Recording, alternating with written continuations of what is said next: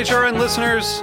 As we celebrate our 15th year, we are deepening our commitment to giving voice to the next generation of food systems storytellers, and we need your help. Our internship and fellowship programs help activate new possibilities for underrepresented and underestimated young people through experiential journalism, audio engineering, and production training. Through these unique programs, HRN helps food equity stewards build essential workforce readiness skills that expand their potential and foster economic mobility. Please consider supporting these critical programs. And with a minimum donation, you can be entered to win a dinner for two at an amazing restaurant in one of 8 cities and tickets to a concert at a great venue in one of those cities. We have incredible partners across the country who have donated, as they also share our passion for helping to educate the next generation of food systems storytellers. Check out heritageradionetwork.org/15 to donate and enter to win today. That's heritageradionetwork.org/15 to donate and enter to win today. And make sure you donate before March 31st. Thank you. This episode is brought to you by the Michigan Cherry Committee. Learn more about the wonderfully tart Montmorency cherry at choosecherries.com.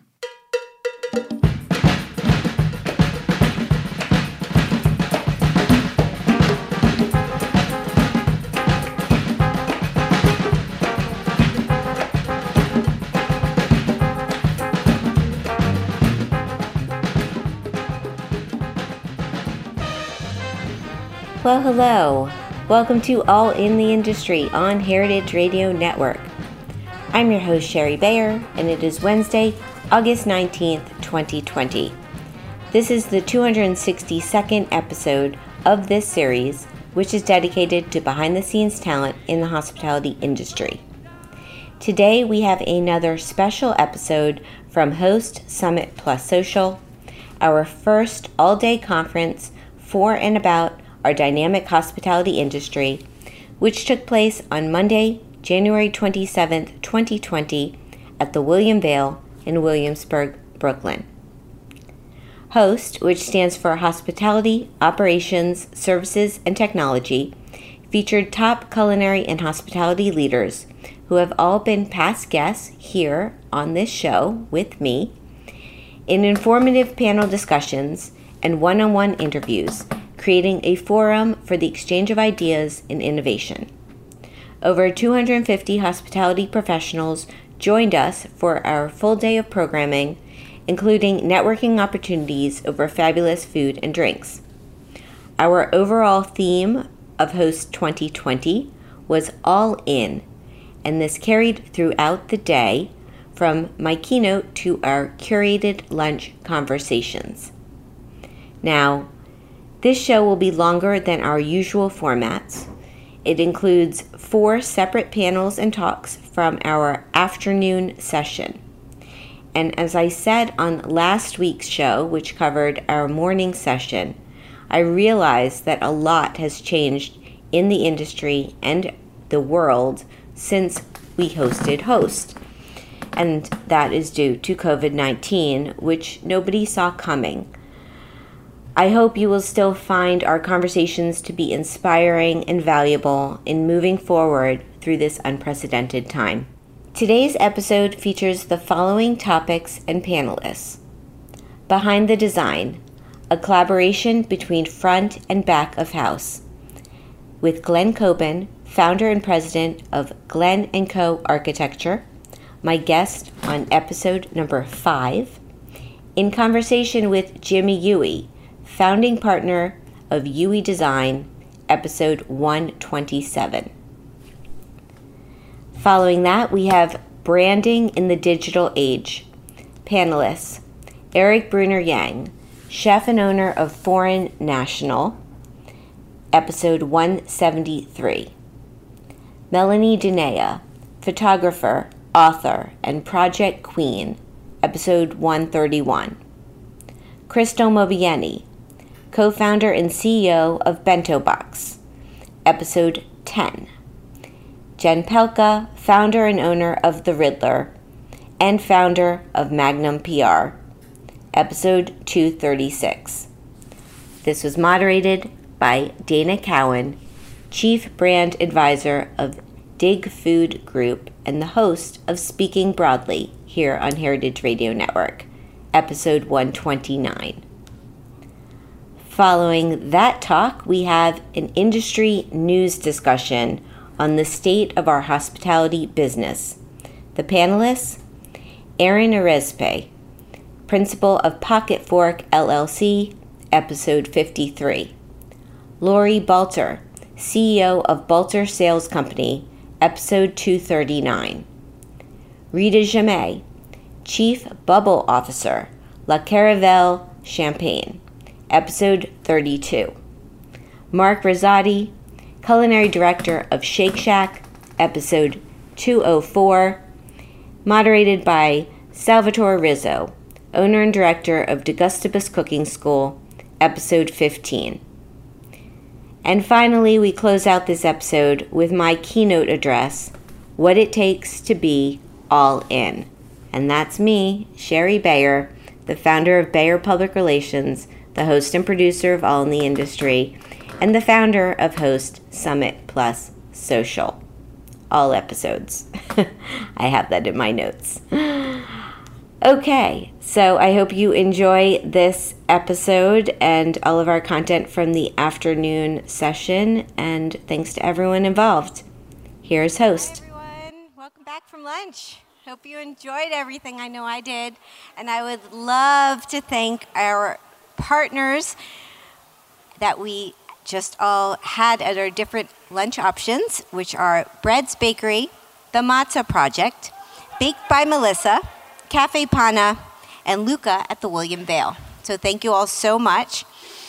Now we are going to kick off the afternoon with our panel, Behind the Design, a collaboration between front and back of the house, a conversation between Glenn Coben and Jimmy Huey. Welcome.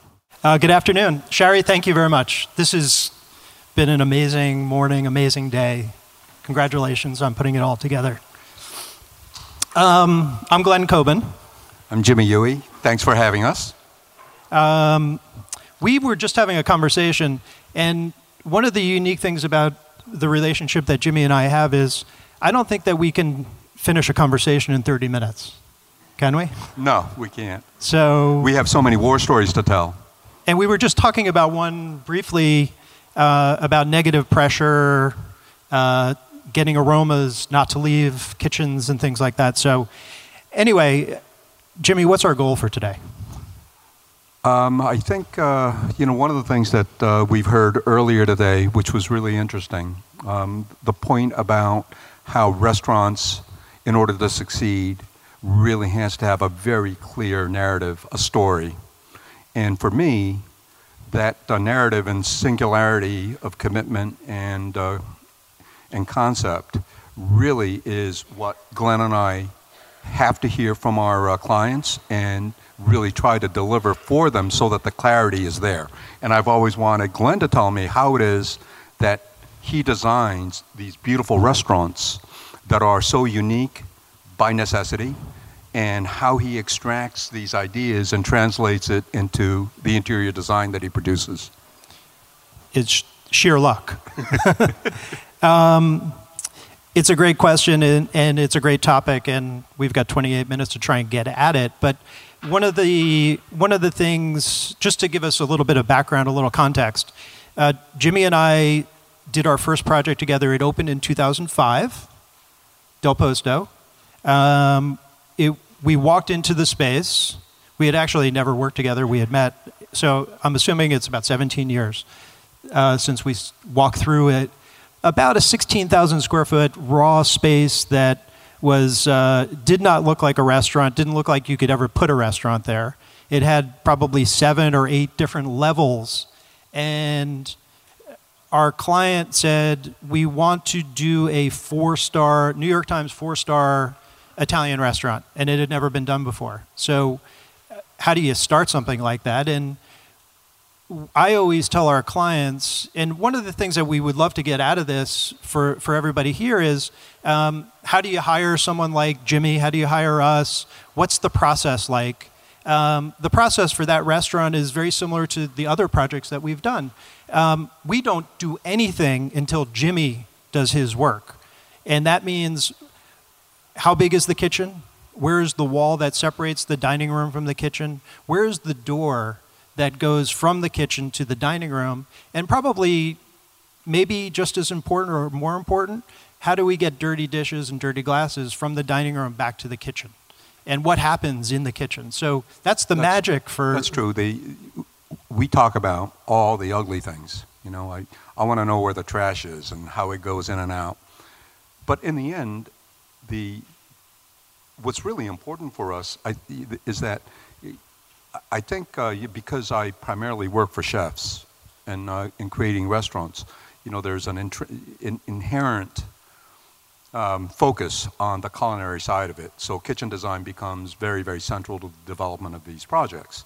But in the end, I'm perfectly cognizant of the fact that concept that we talked about, the clarity, is really delivered when Glenn creates these incredible interiors. You know, what I do is I often tell my clients that I'm really a tailor. You know, I want my chefs to tell me what kind of suit they want to wear. If it's a pink polka dot suit, I'm going to do everything I can to make you the best pink polka dot suit I know how. But after that, you know, it's really, we're talking about really practical, methodical process things. And once we get the basics, like where the trash goes and where the in and out for the dish room is, and I mean the critical things that do affect the performance of a restaurant, then it really is a collaboration with Glenn, because there's always this incredible tension in the need for real estate. I mean, there's never enough, right?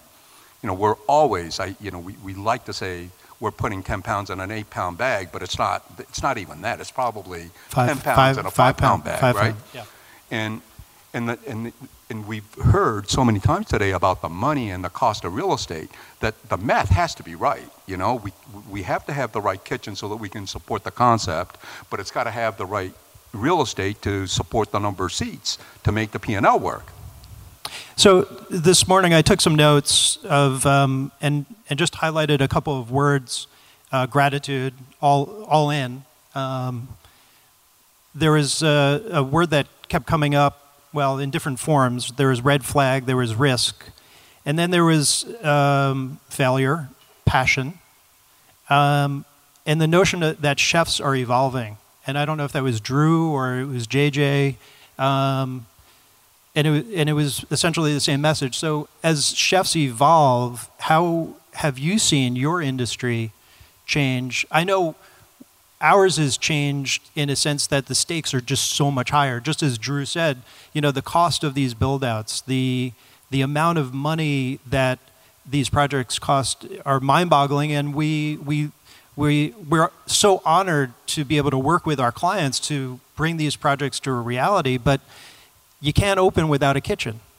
But how has it evolved in your world? And the next question of that is, how do you create a kitchen for a menu that may not exist when you first start the project, but is going to evolve over time? Because we're talking about gigantic restaurants sometimes. Yeah. You know, that was like multiple concepts there, right? Start with the last part. You know, we have to ask our clients. I mean, you know, I'm really fortunate to work for culinary end of the business, right? I work for chefs, and chefs absolutely, positively, by the time they're getting to guys like us to hire to do a project, there is a narrative, there is a story. They have a concept that they believe is that which the consuming public wants to hear from them. So by the time I show up, there is a storyline, and my job is to extract that storyline. We have to ask for a menu. We do, because, you know, even a conceptual menu is really critical. And normally, a chef that we work for has a conceptual menu, and that's part of their narrative. You know, it's knowing what basic flavors they're trying to pursue and what that product, the guest experience, wants to be. So, in a sense, you know, by the time I show up to the scene, we have a idea. That, I mean, you know, to begin with, you know, I'm either working for somebody who's doing an Italian restaurant, a Japanese restaurant, or an Alsatian restaurant, and in itself, there are flavors and needs that have to be executed. But the The real question about real estate and the cost is what's really changed. Right. It's so, the risk is so high, we've heard it so many times this morning, that kitchens are really expensive to build, not because the equipment in itself is expensive, but because real estate and the development, the infrastructure is so expensive. And it takes away from the budget because it's all stuff that gets buried in walls, and it takes away from the stuff that people want to experience. I always tell our clients when we have weekly construction meetings. So those of you who have done these things, you know all about it. And I tell the clients to bring the investors to the project site before the restaurant is complete. It's easy for us to show a beautiful restaurant. They can see the renderings. They don't really understand the floor plans, but they can see the renderings, and they can see at the end of the project when the lighting is all balanced and the sound is perfect and the air is balanced and the food is starting to come out of the kitchen. They get it. They see that that's what they invested in. But to bring them to the restaurant before the ceilings are closed in. So essentially when we talk about project budgets, 65, 70, 75% of the budget is something that a guest will never see. They'll experience, they'll feel it, they might smell like it if it's not done properly. Our topic from before. But to see all the things that are happening behind the scenes, to see the mechanical systems, to see plumbing, to see fire protection, all the non-sexy things, but the things that make the restaurant function.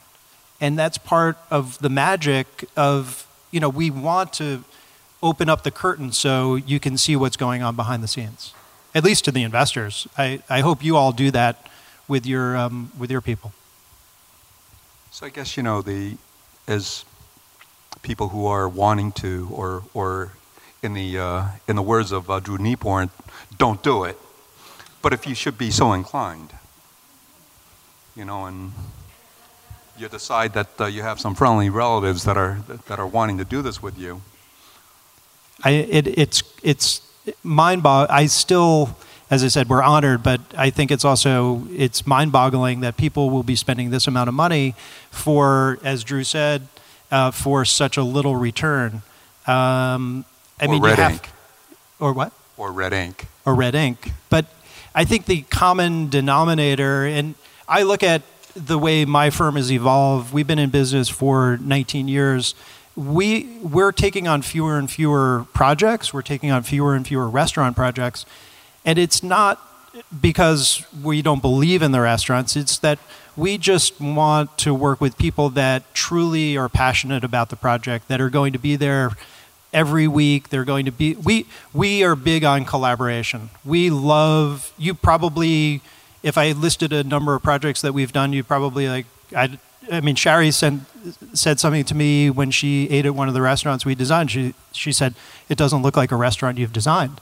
And that's the case of all the restaurants. So the idea that we're telling these stories for people that are passionate about that story, that menu, that cuisine, that project is, I'm filled with gratitude. I know you are. Well, and I wanted to just mention something, go back to something before I forget it. Somebody in an earlier panel was talking about how, there's different kinds of restaurants and motivations, right? The restaurant standalone where you're asking your relatives to cough up their last cent versus an amenity that belongs to a developer within a building whose purpose may or may not be the black ink, the positive cash flow that a project might yield. I mean, those are like incredibly important distinctions, right? I mean, so many of my clients are in that position where they're deemed as beneficial to the add value to the real estate within a building. So that makes the project math a whole lot different than if you were a standalone. I mean, even if you were building, Lily in Brooklyn, that would be a whole different kind of math. Right. Is there a project that is easier than others? What makes a project challenging versus easier? And I know whenever I say this project is going to be easier, that's the kiss of death. Yeah, it never is, right? I bet you and I would share what makes projects easy and what makes them hard. And I think it really does start first with the clarity of intention. If we don't have clarity of intention from the owners, if they can't articulate it, or if there was this talk about putting it on a business card, I'm not entirely sure that a restaurant concept can be percolated into 3 sentences on the back of a business card. But in fact, we are really talking about that, right? Right. The first time that I heard someone refer to what has become a bit of a mission statement for me was you in an interview with Gabrielle Kreuther. And I knew you had gotten the job, but I also knew that it was not a newfound respect, but it was, as I said, this mission statement. You said, "Chef, I need to understand the soul of your kitchen." And to me, that has translated to finding the soul of each and every single restaurant. So I thank you for that. But how do you go through that process? And I didn't mean that to be a buzzword. I think we dance around these sentences about singular ideas, clarity of narrative, and I think a word that works for me is trying to percolate and understand the soul of a human being. The chef who is the operator and the flavor master and the storyteller. And I want to understand the soul of that person and the soul of that project. And then Glenn and I at least have some ground to stand on to try to deliver what that means in physical terms, whether it's kitchen equipment or the furniture selection. I think we're really, really trying to understand exactly what kind of pink polka dot you really meant when you said you wanted a pink polka dot suit. What was the first restaurant that you ever designed? The first, or I guess, the first really, really important restaurant that I did was McDonald's? Would Drew work there? No. Actually, I wish I'd been drafted to be in the ground floor of McDonald's, but I wasn't. I did for Barry Wine when the Quilla Giraffe way back when was purchased by Sony, and the Chippendale building on Madison Avenue turned into Sony headquarters. My first really, really important project was doing a 5-seat sushi bar for Sony Corporation under the direction of Barry Wine, whose instruction to me was, Chairman Morita has to feel like he's at home when he's eating in this 5-seat sushi bar, but when Janet Jackson shows up, she better think it's the coolest fucking room on the planet.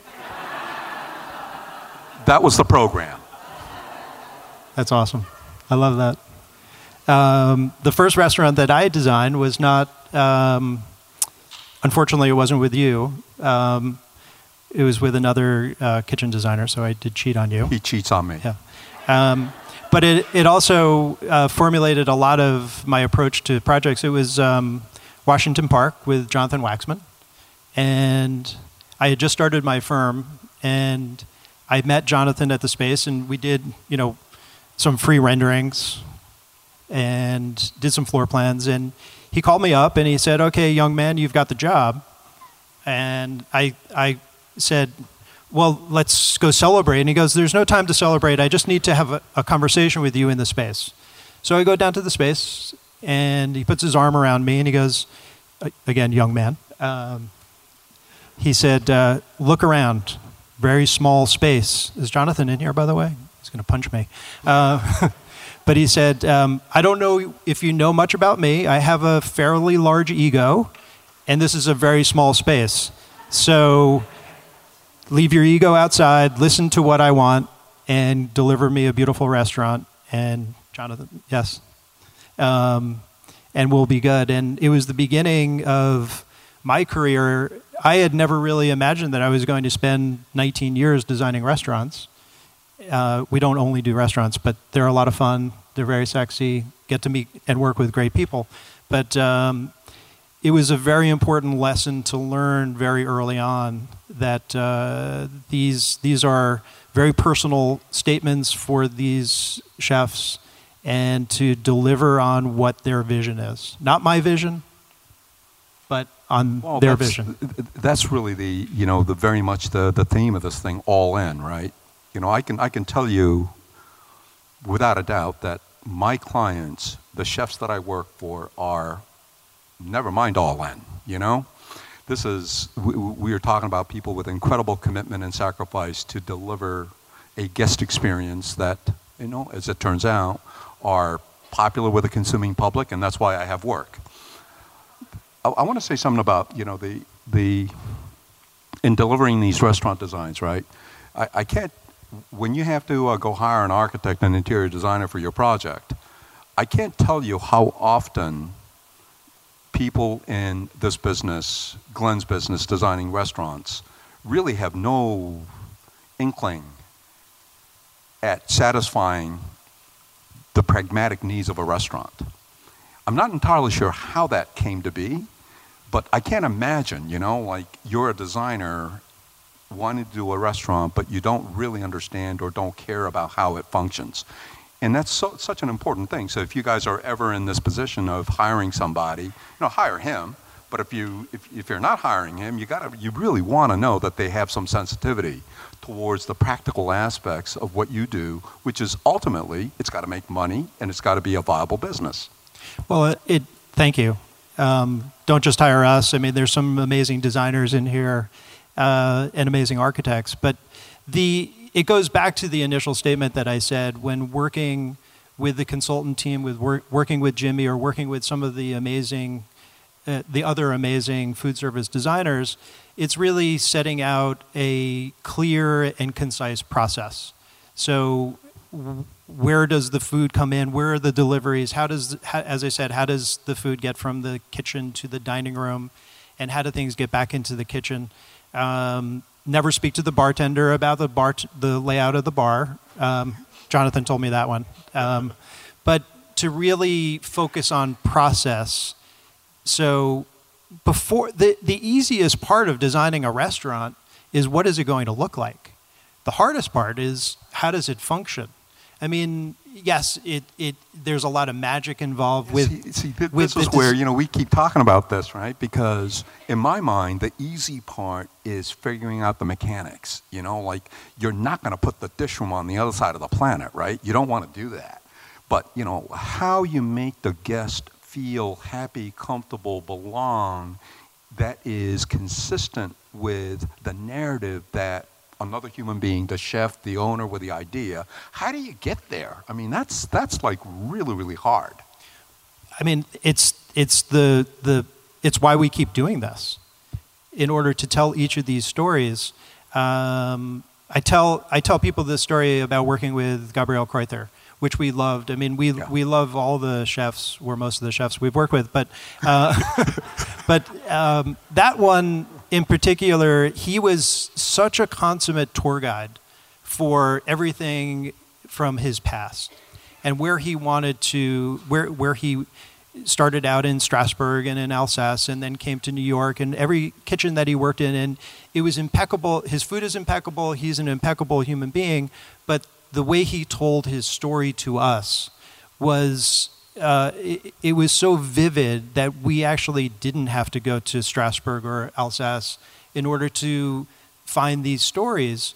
And I remember, I don't know if Drew is here, but we were struggling to try and find a bar stool for the restaurant. And Gabrielle and I went to Batard, and we were having a meal, and we were drinking a lot of wine. And that made it comfortable. Yeah. Huh. And I did a sketch of the bar stool that's in the restaurant, and the bar stool in the back has a heart that's carved out of the back of the stool, and it's a pretty modern looking bar stool. When the stools were delivered to the restaurant, the somm, the main somm, said, she was almost in tears, and she came from Strasbourg, and she said, "This is Chef Gabriel saying, 'Welcome to my restaurant.'" And just that little move, that little heart that is like the pineapple in the rest of the world. The heart is the symbol of hospitality in the region. And I would bet that a majority of the guests that come into that restaurant just like the heart. It's pretty. But they don't know why they like it, but they do. Yeah, and I think that's, if we can find meaning, and I always tell people this story, that design shouldn't be a random decision. Design should be based upon a narrative that's set from the very beginning of the project that all the stakeholders agree upon.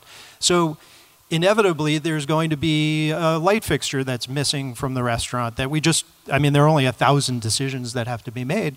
But when you have to find something else to fill in that missing piece, you shouldn't have to open a catalog and choose from 1,000 things. You should be able to narrow it down to the language that we've discussed and agreed upon in terms of the narrative. Yeah, which is why on the ownership side, our clients, you guys having the clarity of your intentions when these questions do come up, it shouldn't be an open-ended question. It's supposed to have been filtered down to the point where the decisions become rational, and it might not be automatic, but certainly there should be some feel and sense of belonging in how these decisions get made. And don't let your designer ever say, we don't want you to collaborate. We want our clients to roll up your sleeves and to be part of the process. I think to see you at work with chefs poring over drawings or even on a computer, that's the best part of it. I don't know how else you do this, it's like you tell your hair cutter how you want your hair cut, right? You don't go in blind and shut up and hope for the best. So it's... I do. You do? Yeah. I take off my glasses and I say, surprise me. Okay. See? I don't know. But I think all the conversations that we've heard today about All In and how expensive things are and how risky things are, I think it really does percolate down to one's intentions and how clear and how committed you are. And then we, in turn, if we can decipher the soulfulness of that statement, hopefully we can deliver accordingly. Agreed. And I think we have every once in a while. Once in a while. Yeah. And then when things go sideways, which happens? It's always the architect's fault. It's always his fault. I think it says 0. It said 0 for a while. I think it means we overran. I love an audience that gets so quiet quickly. That's great. Hi, guys. Okay, you're also really quiet. Can we make some noise? Hi, guys. Hi. Oh, that's so much better. I feel better. I'm Dana Cowan. I have this incredible panel. I'm sure you know some of the amazing people on it already, but for the sake of introductions, what I'm going to do is have each person talk a little bit about themselves and their vision of branding in the digital age. Because, as Jen Polka said, you say brand and people hear and think very different things. So just so that we know what we're talking about when we talk about brand, what it means to each of you, and we can go from there. So Crystal, why don't you just hop on? Great. My name is Crystal Mobieni. I'm the co-founder and CEO of Bento Box, and it's a platform for restaurants to help them own their online presence. We help restaurants connect with their guests and own their profits online, primarily starting with their website. And so for me answering this question, it's sort of two parts. One is, how do we help restaurants represent their brand in a digital age where there's so many different third parties and apps trying to take a piece of their guest relationship, their brand, the message that they're trying to create, the experience that they create in that brick and mortar, and how do they translate that online through their little piece of the internet, which they own, which is their website. So there's that. And then the other part is our own brand, our Bento Box brand. And how do we as a technology company make sure that we're continuing to connect and resonate with the hospitality industry? What are the things that we've built into our culture and our mission and our values that help us create a brand that really resonates with the restaurant industry? So you're really saying that you're a twofer? Twofer. You've got your own brand, and then you have all the restaurant brands. But do you want to just define like what are the pillars of your own brand? For Bento Box? Yeah, absolutely. So we have our mission. We start with our mission, which is empowering the world's restaurants to succeed in their mission of hospitality. And we do that through our vision, which is being the technology that elevates every interaction between the restaurant and the guest. And then under that, we have 3 main pillars that hold up our mission and vision, which are hospitality, taste, and bottom line. And then out of those 3, we have then 9 principles, which I won't get into because it, will take a little bit. But but those 3 pillars are, basically everything runs out of that. But I think that in itself is sort of like a brand playbook, right? That you start with the mission, you go to the vision, you have the underlying, you call them principles. We have our pillars. Your pillars, you have the underlying. Yeah. Right. And so that is the way, a lens to which a lot of people brainstorm around defining their brand. So we can get into that later, but it's a great place to start. Great. Jen? Hi, I'm Jen Pelka. I'm the founder of The Riddler, which is a group of champagne bars. We have one in San Francisco, and we just opened our 2nd location in October in the West Village. Woo, woo! Thanks, Dana. And I'm also launching a champagne brand in 2 weeks. So I'm excited about that. Does that have anything to do with what's at your feet? It might. So what I was going to say is a lot of what I think about is how you live the brand. And so obviously I brought some champagne with me for all of my fellow speakers. So I'll give you the little rundown. So the brand is called Une Femme. Here, pass it down. The brand is called Une Femme. It's all about women. So we have all female winemakers. And each of the wines is named after the woman who's making it. And here, I'll pass you some glasses. And a percentage of proceeds will benefit Dress for Success. But the reason why we're launching the brand is because it really is an extension of everything that we do at The Riddler, which our goal is to build the best champagne brands in the world. And with that, we want to do a lot of champagne education. We want to introduce people to really cool champagnes, different styles of winemaking. And also a big part of our brand is that all of our investors are women. And so it's a natural thing for us to do brand partnerships with female winemakers as well. So what do you think of crystals? Do you have that same? We do. Ours is a little bit less formalized than at Bento, but we talked about this a lot. Crystal's actually one of our investors, which is so cool. And it's something that we want to get a little bit more tight about. I mean, for us, we really want to build the best champagne bars in the world, and so that comes down to the people who are on our team, our training, the way that we work with our purveyors, and the way that we provide hospitality to our guests. But every day we're thinking about how we can formalize those things a bit more, especially as we grow. Does it matter? I mean, because for Crystal, she feels like it matters for you. You've done an exceptional job at building a brand, apparently not as rigidly. I think it helps. Yeah, I mean, I think it does matter.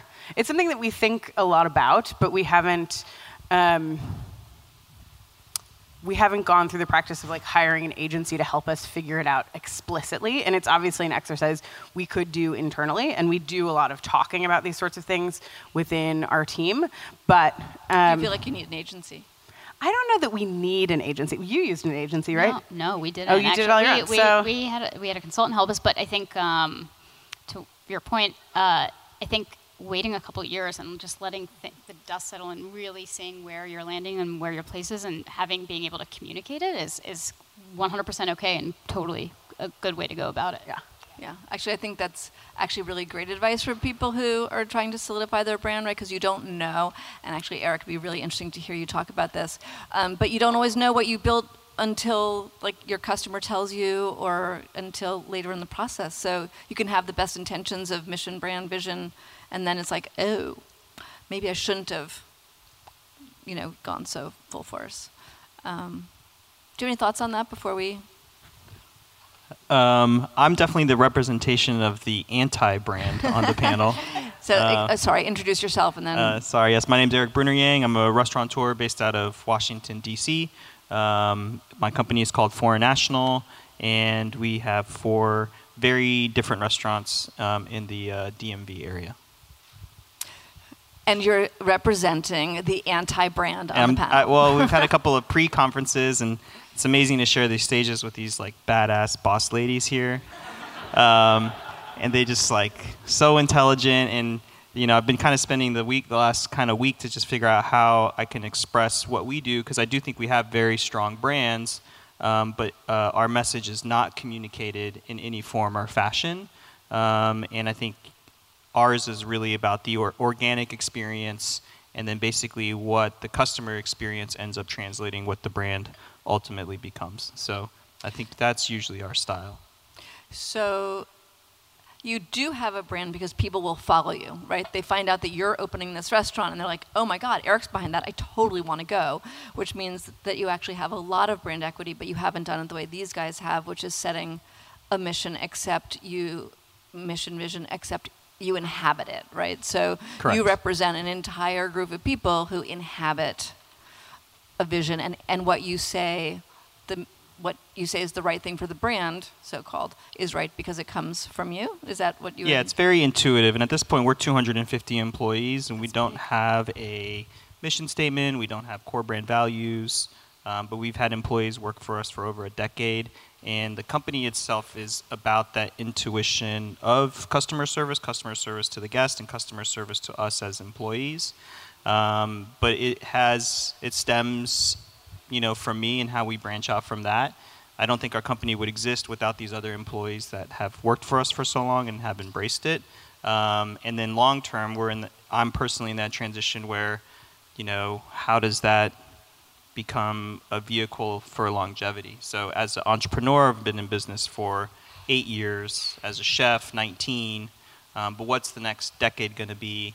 And it can't just be based on my gut anymore. Or it can. That's like the question that needs to be answered by myself, I guess. That's a very good question.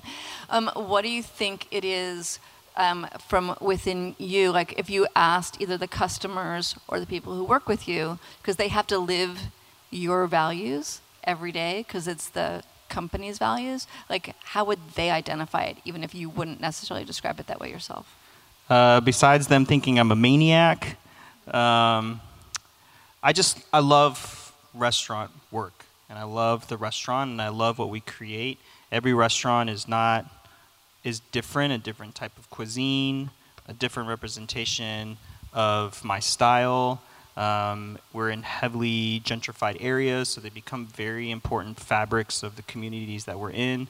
Originally, all my restaurants were within the same 3-4 block radius, so it was very much just about uplifting where I live and participating in that. And now that we've branched into other neighborhoods, trying to figure out what that means moving forward becomes harder and still evolving, I think. But I think people have a sense of ownership of our places.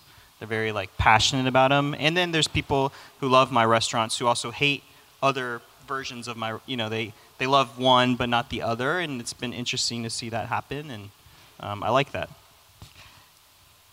Okay, we need to, so many things to ask you. We'll get back to them though. I mean, community is a really interesting topic for everybody, what community means to you, and that there's different variations of that. And also, it's interesting to me that you have people who are really connected to your brand that hate parts of it, because you would think that if they buy into the concept, they'd buy into any one of the suite of them. So we'll get back to that. Melanie. How did I get on this panel? I'm so excited. Hi, I'm Melanie Dunet. I think it's actual a professional victory to be on a panel about branding. I'm a photographer. I've done 6 books, but the ones you might know the best are called My Last Supper, which were 2 books celebrating chefs and the cultural movement that I saw. And that was when the restaurant and the hospitality business really welcomed me, much more than the celebrity and the other, which I am endlessly grateful for.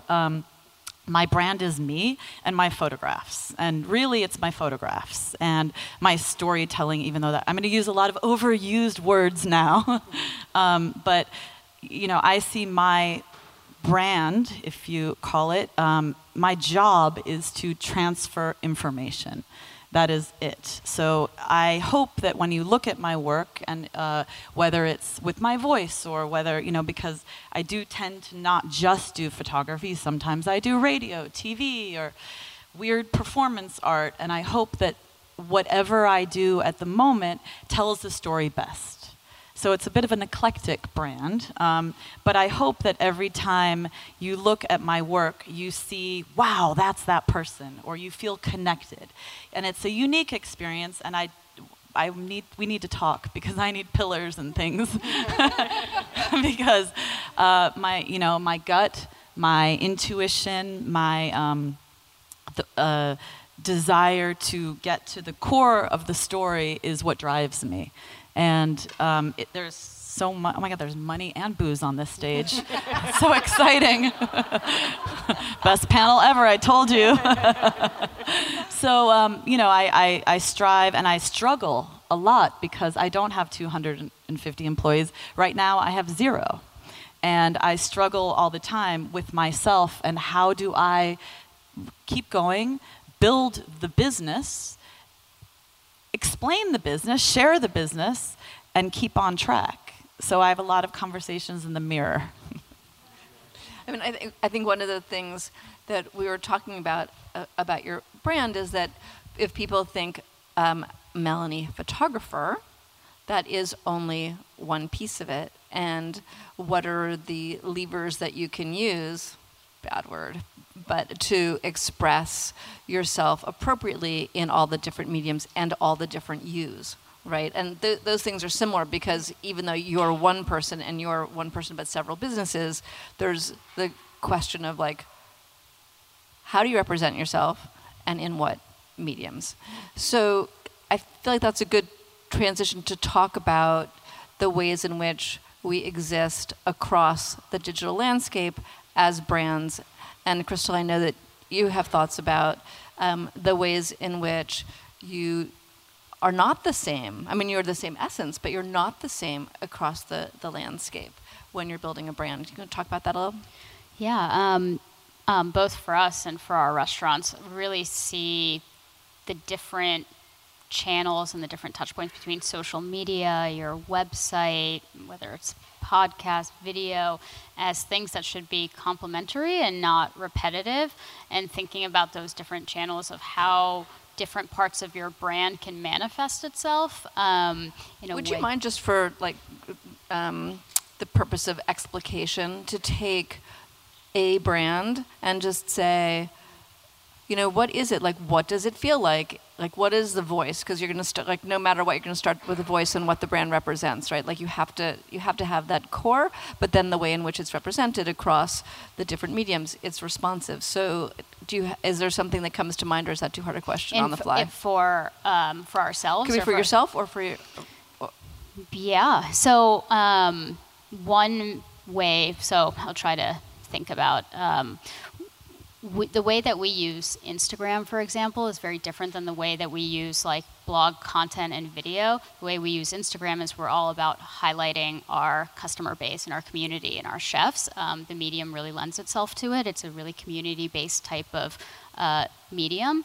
And we're all about the stories that restaurants have, and we find Instagram is a good place to tell that. And then our blog content and video is much more about education. Like, how can we help restaurants actually become smart marketers? How can we educate them on things like setting up their successful like online ordering program, or how to deal with ADA? And so those are things that we don't just take the same thing we did in Instagram and just translate it exactly to video or to our blog. We really think about the mediums and how they're consumed and the best ways to highlight different things. Are there other mediums that you use? I mean, newsletter, digital marketing, so like Facebook. I mean, I don't know if that's of interest to you at all, but paid, earned. Yeah. TikTok. We are not on TikTok. Not sure if it's our audience. No, that's where you belong. Yeah, but we also use LinkedIn, but it's almost exclusively for recruiting. So it's a completely different. We highlight our employees and we talk about different things that are more like focused on the startup ecosystem than the restaurant ecosystem. Newsletters very much about like aggregating content and product updates. And yeah, we do paid advertising, and which is much more about like adding value and product and features that we have. So yeah, we use all of these different channels in different ways.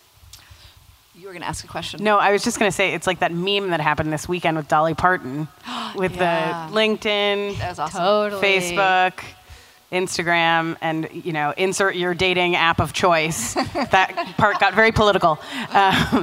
But yeah, thinking about how you can have one. Well, I was listening to something that somebody was talking about yesterday, where they were saying like, how many different ways can you do a cartwheel? Like a cartwheel is still a cartwheel, but you can do it like a million different ways. And how do you make it always be a cartwheel? It's kind of the same thing when you're thinking about your brand. It's in so many different places, in many different ways. And how is it always the same thing? But one thing about that is I think that we are in an era where we're really thinking so much about communicating our brands that I think we're losing a little sight of the work. Just a little bit. I think there's a lot of, well, does this get hits? Does this do well? I can see, like, look at my Instagram, and there are numbers up and down and all around. And, I want to post about something I want to post about, not a ice cream cone that has sprinkles on it, which I know will get hits, or myself, which I know will get, So sometimes I waver, and that's where an outsider is helpful to say, well, this is, because it dilutes the work sometimes, I feel. But I think that what you're also not saying is Instagram is your communication tool, and not everybody works across all platforms, right? Like you're not going to be on LinkedIn. It's not germane to your business. You're probably not going to be on TikTok, depending on what your purpose is. Soon. But sometimes you just want to pick your best medium, or you want to pick, right? Eric, where do you guys live? I would say, like for me, I used to play music, and we missed the entire internet moment, right? And it was devastating to the band because we had really great traction, and then as soon as everything went digital, there were like the bands that were amazing that completely missed it, and then everything just changed.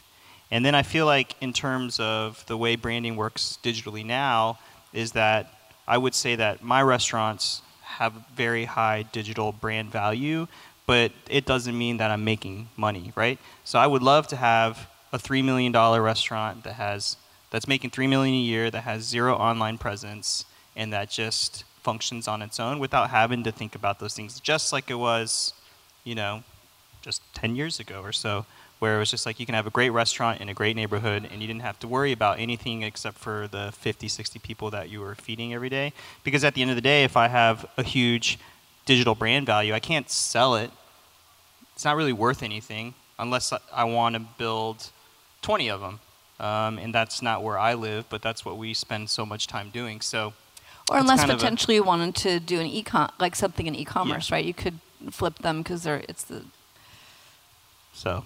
That's the. But you don't want to do that. That's the lazy.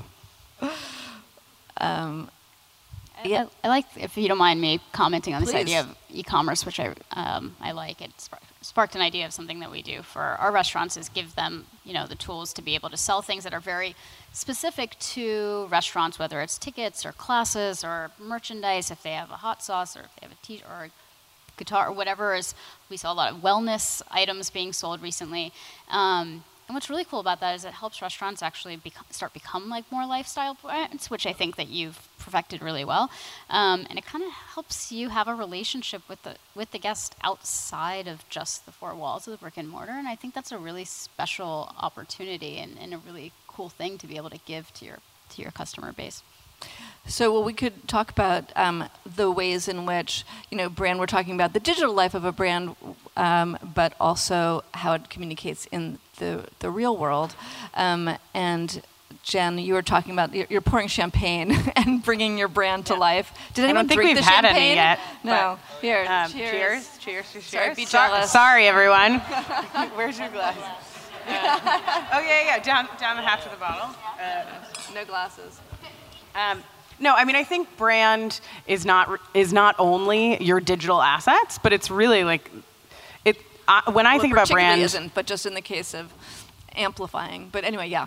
When I think of brand, I think about what are the things that people say about you or your company, like what, and. Wait, I have to interrupt you. Jeff Bezos, the quote. Does everyone know the quote? Brand is what people say about you when you're on the rim. Oh, yeah. That's great. Uh-oh. Yeah, I mean, I think that's really true. One of the things that I think a lot about is how can you be the first, the best, or the only at something? I have a PR company as well, and that's what we talk to all of our clients about, as they're sort of defining what their mission is and who they're going to be, what they want to be known for. Like, I think there's great power in saying, I want to be the best German bakery in, on X Street, or I want to be the best champagne bar in the world, or I want to be, having some superlative is very editorial, it's very interesting, and it also is like really remarkable and memorable for people who are interacting with your brand. It's also extremely powerful for your team. I think one of the greatest extension points of who you are as a brand is everybody on your team and how they communicate your vision to your customers. So sometimes that comes through, in the four walls of your space. Sometimes those are through digital assets that you're creating and that you own. Sometimes that's through your team, but also a lot of it is through the way that people are talking about and interacting with your brand. So if we're talking about social, the things that people are putting up on their own channels about you, your company, your brand, being in your space, talking about or bragging about how they got access to something within your brand. And it's not only what you put out there, but truly what people say about you. And how do you make sure what they say about you is what you want them to say? Well, I think you can create really easy moments for them to interact with your brand. For us, we have all sorts of visual touch points throughout the restaurants that are really easy for people to capture. So, for example, our tables have our tagline, which says, "Hello, old friend." They're these beautiful cafe tables, and like everyone, they're white tables with little black writing, and everybody can take a really great photo from overhead. And so it's got our literal brand and then sort of the tagline of our brand. In the bathroom in New York, we have one of those like emergency, in case of emergency, break glass things, but instead of a fire hydrant or an axe, it is a bottle of Krug, like a massive bottle of Krug. So like that's really easy to take photos of. And that doesn't actually have our literal brand on it, but we see it across Instagram constantly. And we do other fun things. What about your reserved? Yeah. Our reserve signs say like reserved for Michelle Obama, or reserved for Oprah, or reserved for RGB. And none of them have come in yet, but they always have seats reserved for them. And you'll see on Instagram when you see the reserved, like the comments are like, "Oh my God, was she really there? Oh, That's yeah. amazing." That's Yeah. a particularly excellent visual opportunity. Yeah, it's just a fun thing. I mean, I think for us, we realize that champagne is a very intimidating subject. It's an intimidating price point. It's confusing to understand. So we're always thinking about the touch points between high and low. So the idea that you can drink $150 champagne with a burger, or in San Francisco, our main item that we have are tater tot waffles. So we take tater tots and we put them in a waffle iron, but then we put like caviar or smoked salmon or truffles on top. So people understanding that there's like a sense of humor to our brand is something that's really important. But I think regularly, as we add new dishes to the menu, like how is this going to translate to the guest? Is it going to be memorable? Is it going to play? And we want everything to be extremely delicious and to provide value. But I do think of almost every choice that we make through the lens of brand. Like, is this a specifically remarkably Riddler-oriented thing? But I think that's sort of how we have to think now, because I joined Instagram and was like, I'm getting a bikini wax. This is the view. Seriously, I really did. And people said to me, you need to put your photography up there. And I said, I have a fabulous website. Please, everybody go to my website. It's beautiful. I really, and you know, it is true. You do, and I do. I mean, I make a joke, but I think I'm constantly surprised if I put an old picture of Kanye West or whatever, and I tell this story, people want to hear the story. And everybody in this room has a camera, and everyone will take a picture, and they'll probably be pretty damn good. And you do have to sort of figure out, in the changing world, how are you unique? How do you stick out? Well, sorry, go ahead. I was just going to say, I was talking to Ben Leventhal, founder of Eater, now founder of Resi, the other day. And I was like, how have you seen restaurants change? And he was saying, the biggest thing is that people no longer just want to go to the big splashy restaurant. They want to go to the restaurant where they understand and they know who the owner or the founder or the chef is. And they follow that person. They know what that person was doing on their day off. They know how many kids they have. They know where their house, like they know all of the stuff about the person. Stalker. And I think it puts us as operators in a really weird place. So let's hear what you have to say about that, Eric. That's me. Yeah, that's you. That's you. I got here a little bit early, and I just had a baby that's like 2 weeks old. And I was like, I need a haircut. And then I was like, I'm going to go get a haircut. But Sherry would have killed me if I was late. And then I was like, I'm going to come to this panel without a hat. And then that would have been... Part of my personal brand is I probably even wear this hat to bed. It's like my comfort blanket. And then no one would recognize me. But no, I think yes, it's very true. And I've had a lot of ups and downs in my career, and people have followed them and are very in touch with it. It's very personable, and sometimes it's a bit too much. But at the same time, it's been a wonderful journey. So I don't really know. That's why I said the big question is does it have to continue to be an extension of me, or will it long-term have its own life? How does it feel? Like, what type of choices do you make in terms of what you share and what you don't share? I have a lot of opinions about things that I feel like I don't want to be the person to spearhead a particular conversation or represent a certain issue, because there's others that are more eloquent at it than I am. Even though I have very strong feelings, because that's not really what my brand is. My brand is more about creating a space where people can have those conversations, but not be the person that is leading or has an opinion about it, whether I have one or not. And I feel like people do, at this point, we're like, well, what do you think about wage equality or this or that? And I'm like, I have feelings about it, but because of my personal past experience, I don't really want to be in that bubble. And what's the personal past experience?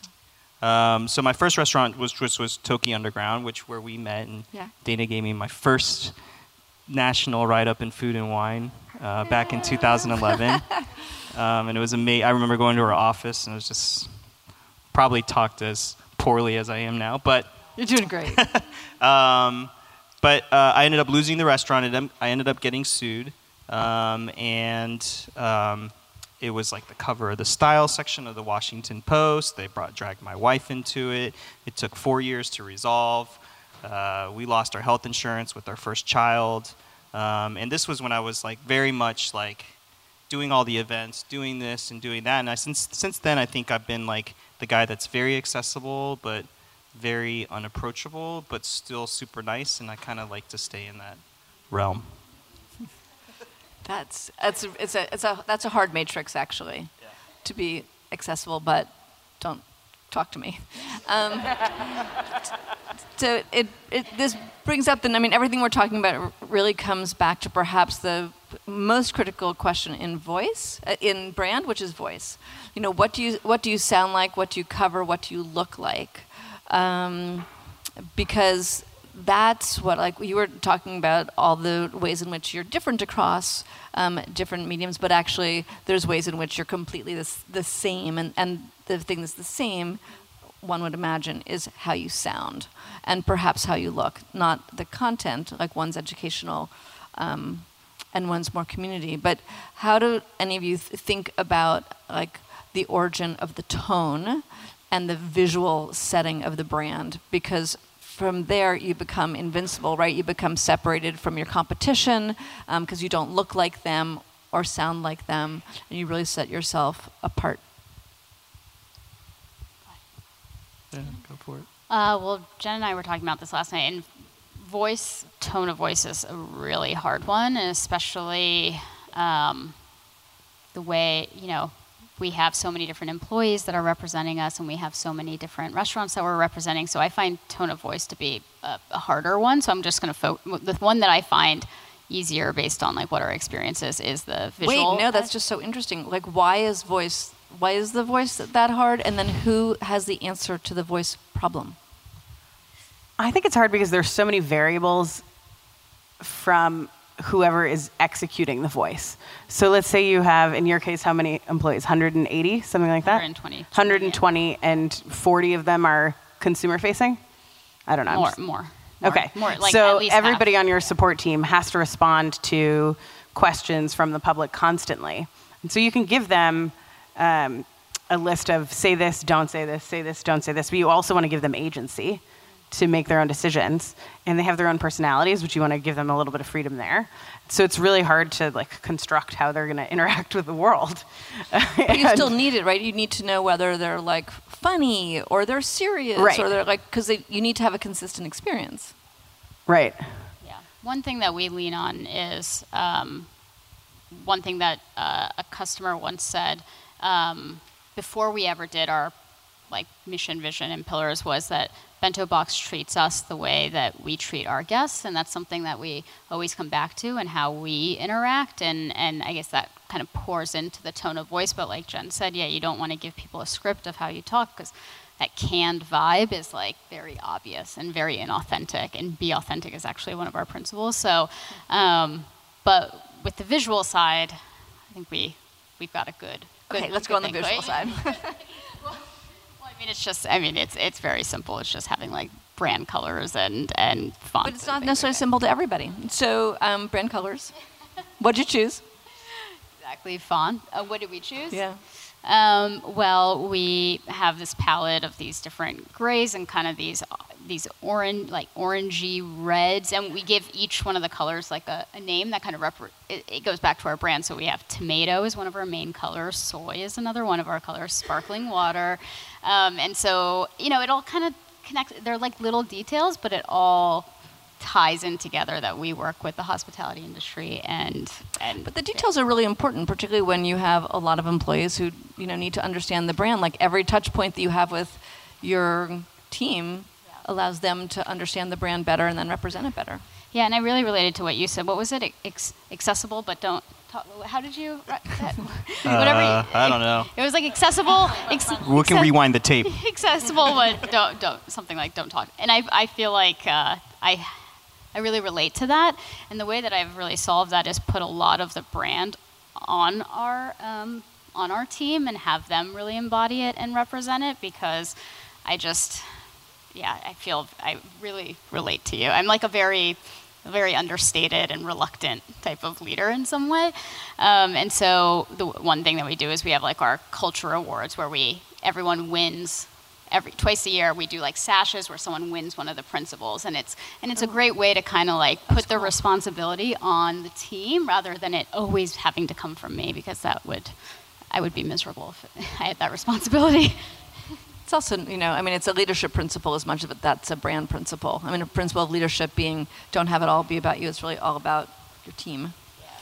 Yeah, I also wear two hats, right? I have my own business, and then in July I started as the executive chef of Am Pizza, which is a big regional pizza chain here, which is very like, this is our brand, these are our pillars, here are the socks, and et cetera, et cetera. And that was, for me, I took that job because I was looking for professional inspiration, essentially. Like every day, everyone looks to me for the answers.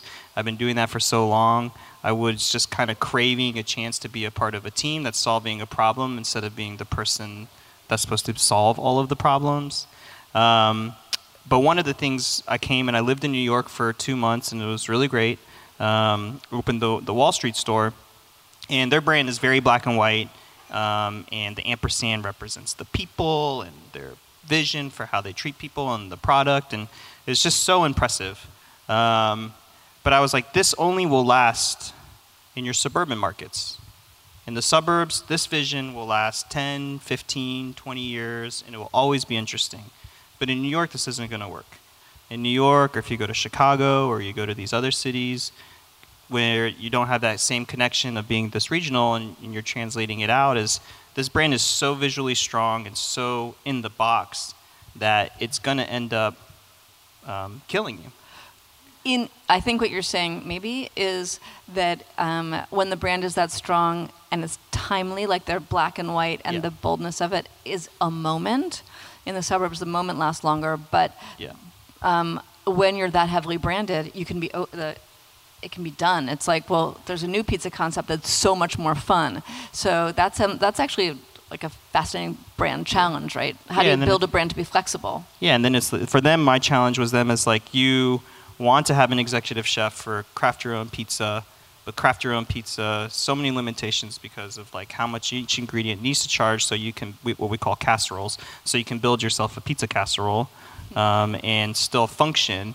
And then but if you don't want to change and expand out of the walls you've already created, you're always going to be limited. So it's okay to change your font, even though it feels so gut-wrenching. It's okay to add a color. It's okay to, do this. And the markets that are tougher, where you have to be more competitive, will find that you care more about being in the market that they are, because you've chosen to adapt, and you've chosen to make it more neighborly.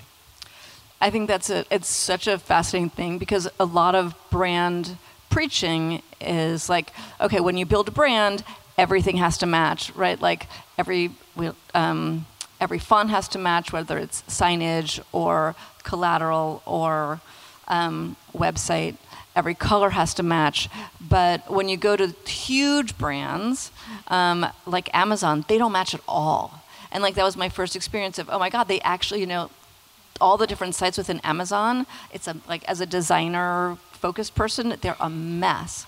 And so I went to Dig Food Group and work with them, and we have a bunch of iterations out in the marketplace. And at first I was like, this is painful to me to see some flags that say Dig In, it's the old name, some flags that say Dig New Font, period, some that say Dig No Period, some that are old colors, some that are black, some that are new font, and like it makes my heart race. But what I have learned over time is to like loosen up, because in fact at the core of Dig are a couple of principles which are about supply and training and the food and the experience that you get, and that actually overreaches brand and this obsessive attention to color and font, and I think makes it. I like to think about Dig as like bamboo, like it's really flexible, and the brand. It's flexible because of the pillars. Like there's a bunch of pillars that make it so that we can do almost anything, and we don't have to be tied. But you always know when you're in a Dig or a Dig In store, right? I'm not allowed to call it Dig In anymore? You're not. Sorry, I didn't know that. But you always know when you're in one of those spots, which is remarkable, even if there's a lot of differences between it. So there must be core elements of those restaurants that we're recognizing. That's right, because we're recognizing the food experience, the experience, and the quality. But there were old versions, that still had wood. We don't do any, of a particular type. We don't do that anymore. And I was just fascinated that the brand, the promise was so strong. So working on the promise is incredibly important. Well, and now you have 232. We have 232 Bleecker. Which doesn't even have the name. No, so 232 Bleecker is a restaurant on Bleecker Street with Suzanne Cups as the chef. And so instead of being like a farm fast concept, it's a beautiful sit-down restaurant. Again, we have the liberty to do it because of the pillars.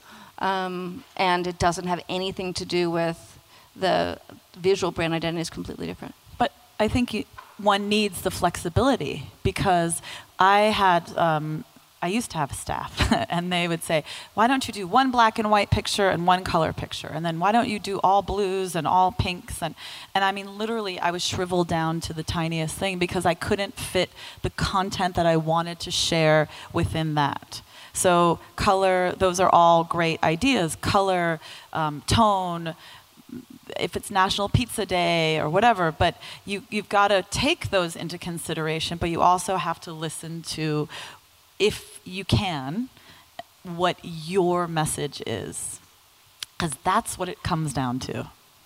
Right, well that's, I mean, what it is, and then that is translating into voice. I mean, that's why it's so hard, right? Because you're trying to translate something that is a feeling into a color and a font, and then from the feeling to the color, the font, and then to like something that everybody can share, and that becomes a community that links you, because at the end of the day, the reason people are going to be talking about you behind your back is because the brand has meaning in a community. So can we talk about the notion of community and how you build community online and offline?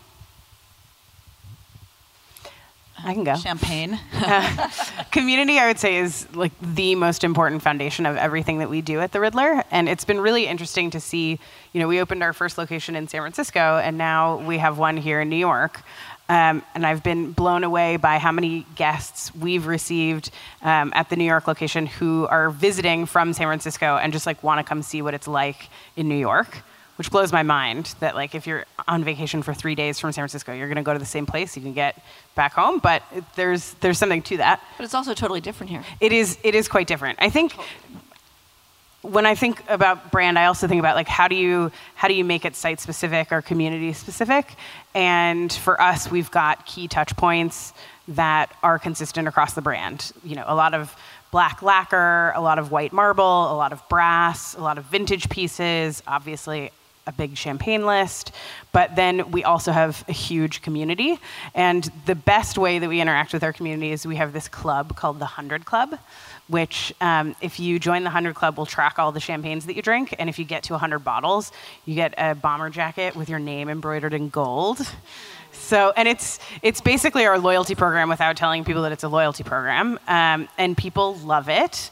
And you get a VIP note in Resi. So even if you're at 2 bottles on your 100 Club journey, you get priority seating. We take extra good care of you. We just know that you want to come back, basically. And obviously we want as many people to come back as possibly can. And then for the people who do get to the 100, it's like a major celebration. It's a really big deal. So that's one key way that we work with our community. We also use our Resi platform in a really robust way with all kinds of guest codes and notes. Almost everybody on our team came from fine dining, so we're all really used to this idea of putting in all of our VIPs into the system and making sure that we know when they're coming to visit us and that we take care of them, but then also any new guests who come who have a keen interest in what we're doing, we make sure that we like take as many notes about them as we possibly can, and we share that database between San Francisco and New York. And you know, press is a part of our community. It's a really important way for us to reach as many people as we possibly can, whether it's in the cities that we're operating in or in lots of cities beyond.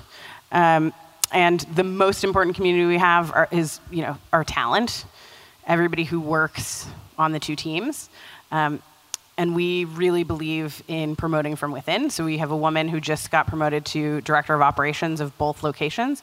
She started as a sommelier on our team, and then head som, and then AGM, and then GM, and now she's running both locations. So, you know, your community is first and foremost, or your team is first and foremost like the greatest community that you have, because those are the people who are running the business day to day. I'm curious, Eric, you were talking about the communities that you're in and how you were part of the fabric and what happens when you move outside of those communities. Like, can you tell us about the evolution? Like, you're in places that other people wouldn't open. Yeah, so I moved to DC 2007 in H.O.S.T. corridor. The H.O.S.T. corridor was running from 4th Street Northeast to 14th Street Northeast, and used to be, if you've been, it basically was the Georgetown of Washington, D.C. in the 60s, and it all burned down in 1968 during the Martin Luther King riot. The city cut off the bridge, and it kind of became an isolated neighborhood. I have 3 businesses in that neighborhood and have lived there for the last 13 years. And Makedo, which was our most ambitious project, was this mixed concept space, retail, cafe, restaurant, inspired by Taiwanese Cambodian night markets, but also high-end men's fashion. Our thinking was, during the 60s, if you were going to go buy your prom dress, you were going to get a haircut, you were going to get your first suit, you were going to go out on a dinner date, you would have gone to H Street, and it was this place that was just beautiful and vibrant, and we wanted to create something that would connect to the history, and then we would put this really fancy retail store in the front. And it's one of those things when you talk about verbally, sounds really confusing, it was really hard to sell, it was really hard to get investors for, and it was very important for us to create this digital brand in life that now when you see the pictures, it's like, oh, this makes sense, and this happens. We opened about 6 years ago, and now you see multiple places start doing it. You got Kith and Treats, you got bars in Bloomingdale's, and you have Urban Outfitters buying pizza concepts. But we were definitely the first 6 years ago to really do it at a level where you would get a James Beard nomination or a Michelin. You would also be recognized on Hypebeast or any of these fashion blogs. But our digital store experience is very different than our in-shop experience. If you're looking at online, you're going to see a $600 pair of Y3s, a $900 pair of Hender Schemes next to our own wine that we've made with our own label, our own beer, and it's just very clean and modern and what people want from when they're scrolling through their Instagram. But then you come to the store on a Sunday, it might be pumpkin carving day and 50 strollers and hundreds of kids running around carving pumpkins, and you might be the internet head who came down from New York and heard about this store, and you're just like, this is not what I saw. And for us, we might just buy one pair of those shoes because there'll be some brand, maybe like Bento Box or BMW or Audi, who are looking to do an experience. American Express is a great partner where they're looking to give their cardholders a new experience in an urban setting of something they've never seen. And we maintain that image on the internet for that specific reason. And then we make sure that the restaurant itself is whatever it needs to be for the people that are coming to it, and it will evolve to adapt to that. We have a minute left, and so I just want to do a speed round of what you've seen people do really wrong in the world of brand. Like, where have people crashed and burned?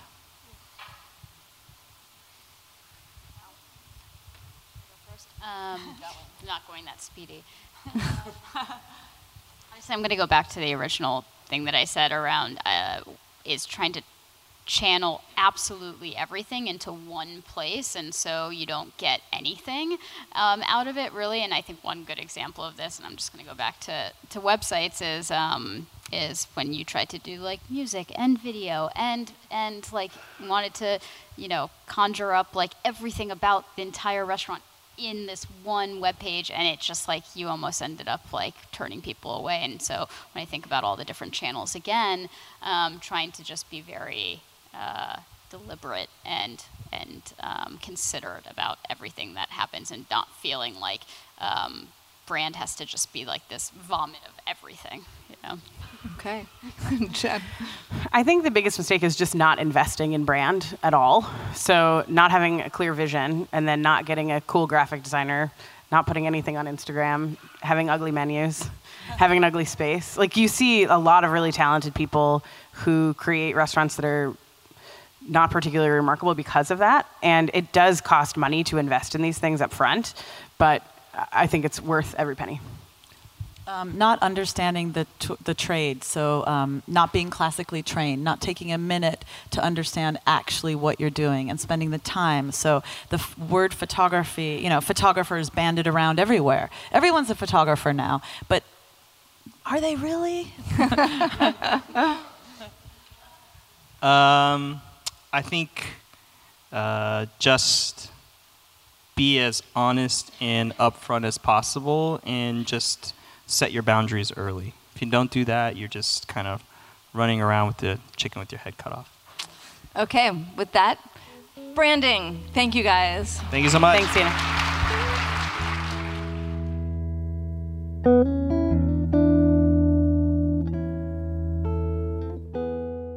This episode is brought to you by the Michigan Cherry Committee. A cherry isn't just a cherry. When it comes to tart cherries, the wonderfully U.S.-grown Montmorency tart cherry variety is the cherry with more. They're available year-round, dried, frozen, canned, juice, and concentrate. U.S. Montmorency tart cherries are also one of America's superfruit, which means they're good for you.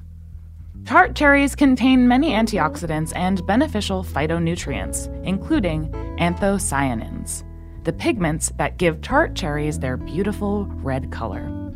And don't forget about flavor. U.S. Montmorency's unique sour-sweet profile makes them an excellent addition to yogurt, oatmeal, salads, trail mix, and of course, a classic cherry pie. Learn more about the wonderfully U.S.-grown Montmorency tart cherry at choosecherries.com.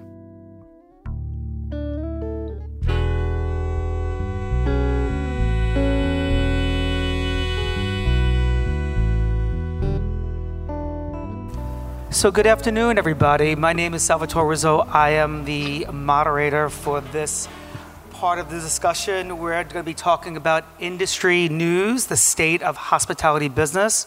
Before we begin, I would like to have our panel introduce themselves. Hi, everyone. I'm Rita Jamais. First, I wanted to thank and congratulate Sherry on an excellent job. This is such a big undertaking. Brava! I'm thrilled to be here. So my name is Rita Jamais, and I'm the Chief Bubble Officer of La Caravelle Champagne and Wines. Nothing like a self-appointed C-suite title. I'm also a former restaurateur. My husband Andre and I used to own La Caravelle restaurant, and I'm thrilled to be here. Aaron.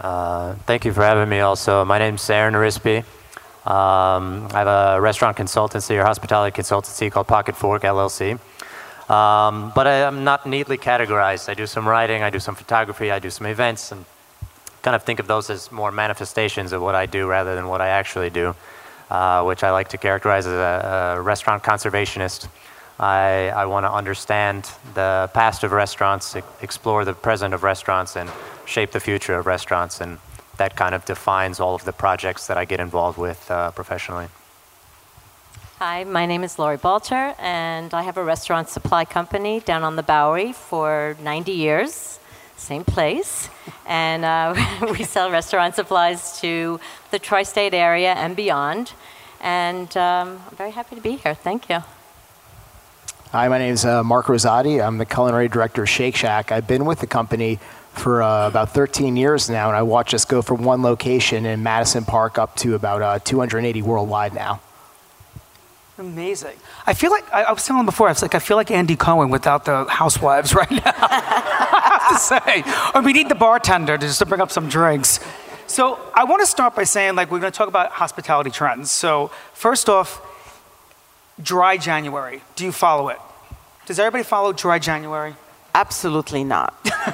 Not a chance. Nope. Sorry. A little bit. Now, tell me why a little bit? Well, with me, I travel a lot for work, and coming into November, I had a good deal of travel, and when I travel, a part of that is eating and understanding the different cities we're opening in. So I went from that into Thanksgiving, and then I went on another trip into the holidays, New Year's Eve, and I feel like I haven't stopped eating for the past 3 months. So normally I wouldn't, but right now I'm kind of doing a dry January. Is it difficult? It is, because I love everything I shouldn't love. I love sugar, I love alcohol, I love salt, so trying to cut that out of my system has been really hard. Okay. But after 5 or 6 days, it actually gets easier, but those first couple days, I was just hating life. Anybody out here doing dry January? I'm just curious. Nobody? Thank God. It's a great crowd. You love it. I have to say, thank God. Ugh. Anyway, so let's talk about low proof and zero proof. So when you talk about zero proof in your restaurants, zero proof or low proof, and actually keeping the carbon footprint. You guys, nobody has a restaurant, but are you doing it at home? Do you believe in it? Lori, with your business, are you doing more sustainable products like in paperware and stuff like that? Yeah, we've definitely seen a big trend towards sustainable, and we try to bring it in as much as we can. A lot of the hotels are going that way, and we try to source some new products to keep up with the trends. So I think it's, it's big and it's real important, and we want to stay on top of it. And Rita, with the champagne, is there anything, like when you talk about corks, for example, would you never, think of, do plastic corks. Corks is very sustainable. What about going into not bottles, but other products, like doing boxes and so on and so forth? It can be done on wine, but champagne, there's no way it can be done any other way. Because of the extreme pressure of the champagne, the bubbles in there, and the cork, you have to have these things really well sealed also, and thick bottles. Sorry, not very environmental. However, but it tastes so damn good, though. From your mouth to everybody's glass. So there's in the wine growing and winemaking, there's definitely an effort being made. It's called viticulture raisonnée, reasoned viticulture, meaning more and more sustainable practices are being adopted. So that's really a step in the right direction. And just not to put you on the spot, but didn't you get a very big nomination last year? Oh yes, I received the wonderful distinction from the French government of officier de l'ordre agricole, du mérite agricole. Here I'm stuttering about my own title.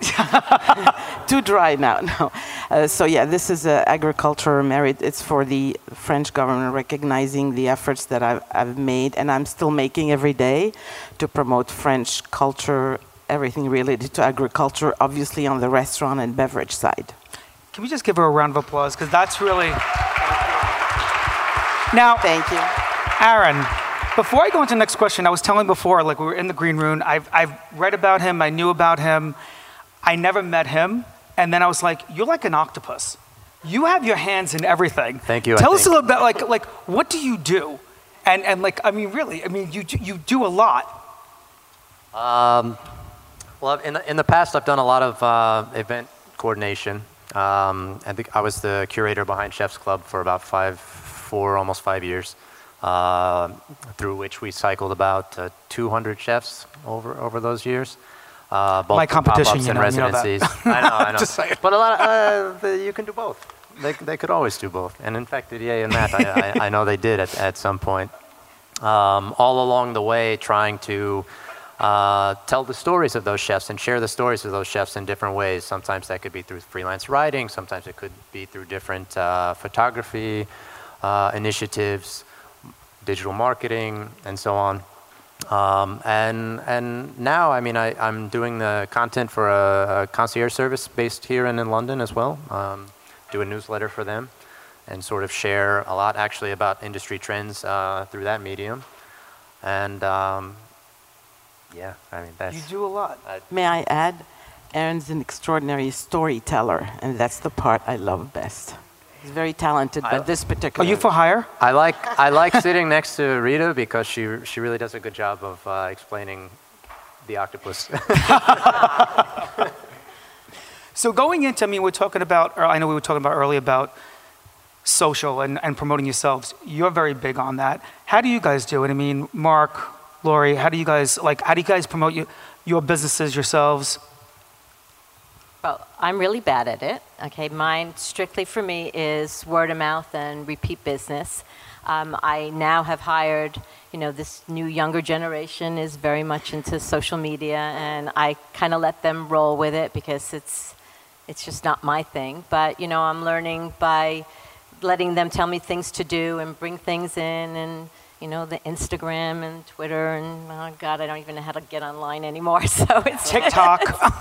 All the kids are doing it. Yes, my children won't do it for me anymore because they think I'm an idiot. But I'm still very much old school. I like talking to people on the phone. We have a showroom, which I think is probably one of the oldest showrooms on the Bowery and cleanest. So we get a lot of chefs and restaurateurs that come in, and I'm more face to face. That's I prefer that and picking up a telephone. May I ask you, people appreciate that? People appreciate having that one-on-one phone call. I think so. I think it's important. I think you lose a lot of things when you're texting. And for years, when texting first started, I didn't know caps was a thing. So people would call me and say, "Why are you so angry?" And I was like, I don't know what you're talking about. So it took me a long time, and everyone's abbreviates, and I have to look it up. By the time I'm done, just pick up a phone. It's so much easier. Mark, I want to talk about right now fast casual, and all of you about fast casual. You guys are really just ruling the world on fast casual. Tell us about it. Tell us about that, like what the trend, and even for all of you, like what do you think about, I mean, would you guys ever consider doing a more regular, not fast casual, and doing like an all restaurant? That's a very interesting idea, and we're actually seeing a few fast casual, fine casual start to kind of go that route and actually open brick and mortar restaurants, almost like an extension of their ethos of where they get their ingredients and just plating it and bring it together in a very different format. For us, we just want to keep doing what we've been doing in terms of creating community gathering places as we keep growing. When we opened the first location in Madison Park, the vision was create something that can bring people together, something that has a good cost of entry point, that's fun and just lets people come together and relax. And we never intended to open any more Shake Shacks. That was the first one. We put a lot of time and energy into making that one a great experience. And then we got to the point that we realized the original location that we opened was in a park, and we always thought the magic was the park. And we finally had this epiphany, well, what if it isn't the park? What if the food actually could stand on its own in a different location? So we opened a second location, and the same magic that happened in the park happened in the Upper West Side of New York, which is a different community.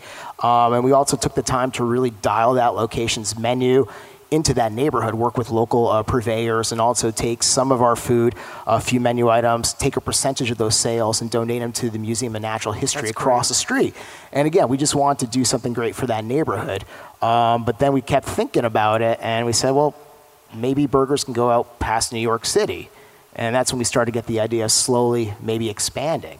And as we keep going, it's very exciting for me because I was a big foodie. I still am a big foodie. I love to go and get tasting menus and see like fine dining and that level of cooking and what it can mean.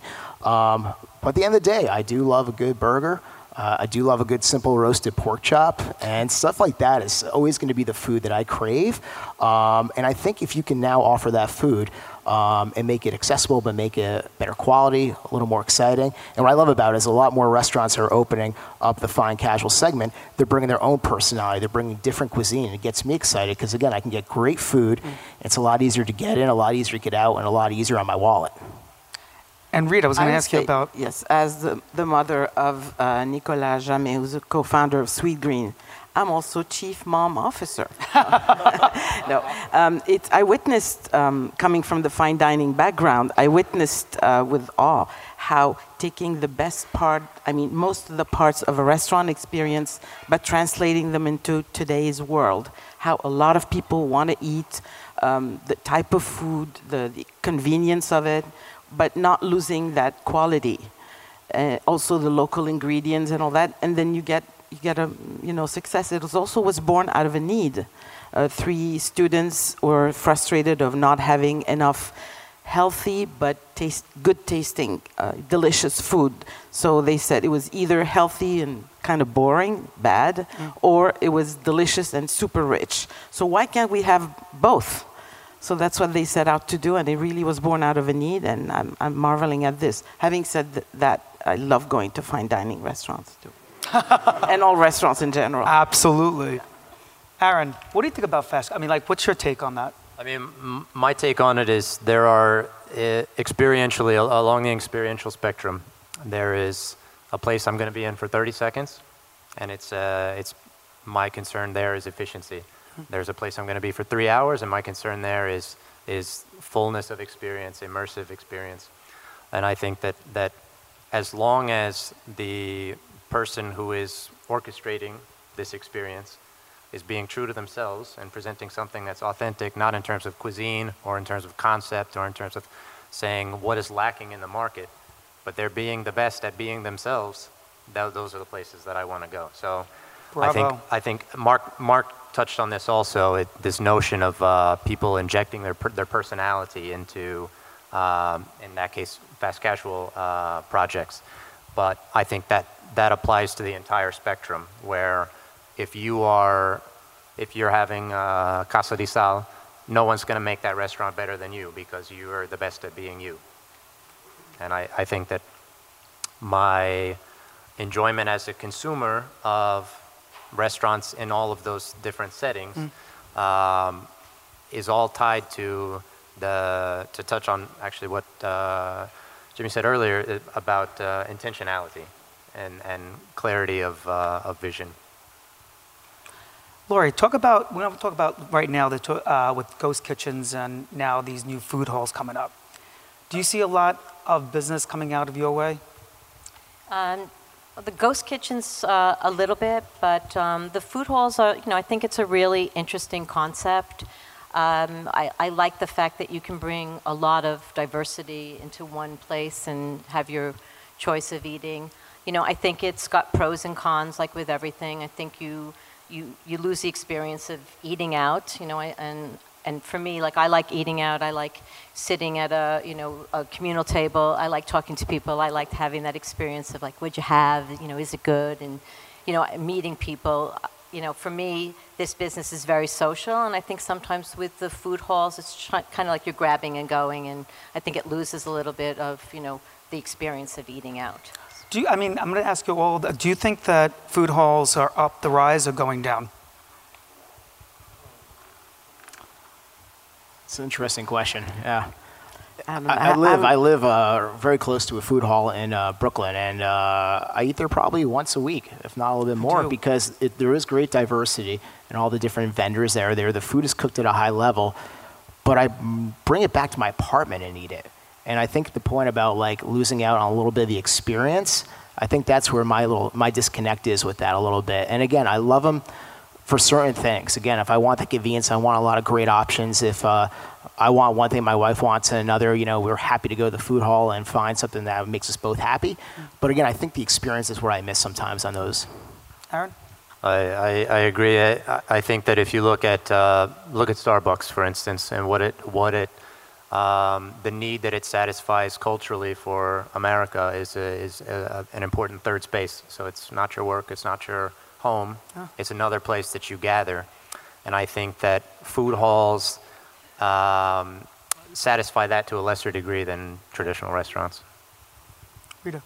I live in Harlem, and I wish somebody would open a food hall in Harlem. Any investors? So we're going to talk about a little hot topic now, and we're going to talk about proposed tariffs. I know, and it angers me. I guess it's going to anger everybody else, but tell us about your thoughts on that. Well, we're in a much better space now than we were 10 days ago, where this 100% proposal of 100% tariffs on a multitude of products coming from Europe. In my own world, it's champagne, would have been devastating, and everybody was scrambling to find what to do. Some people ordered enough champagne to last them a year here, which I didn't think was such a practicable solution. And then your accountant must be happy. And when people ask me, what are you going to do? What are you going to do? I said, what can I do?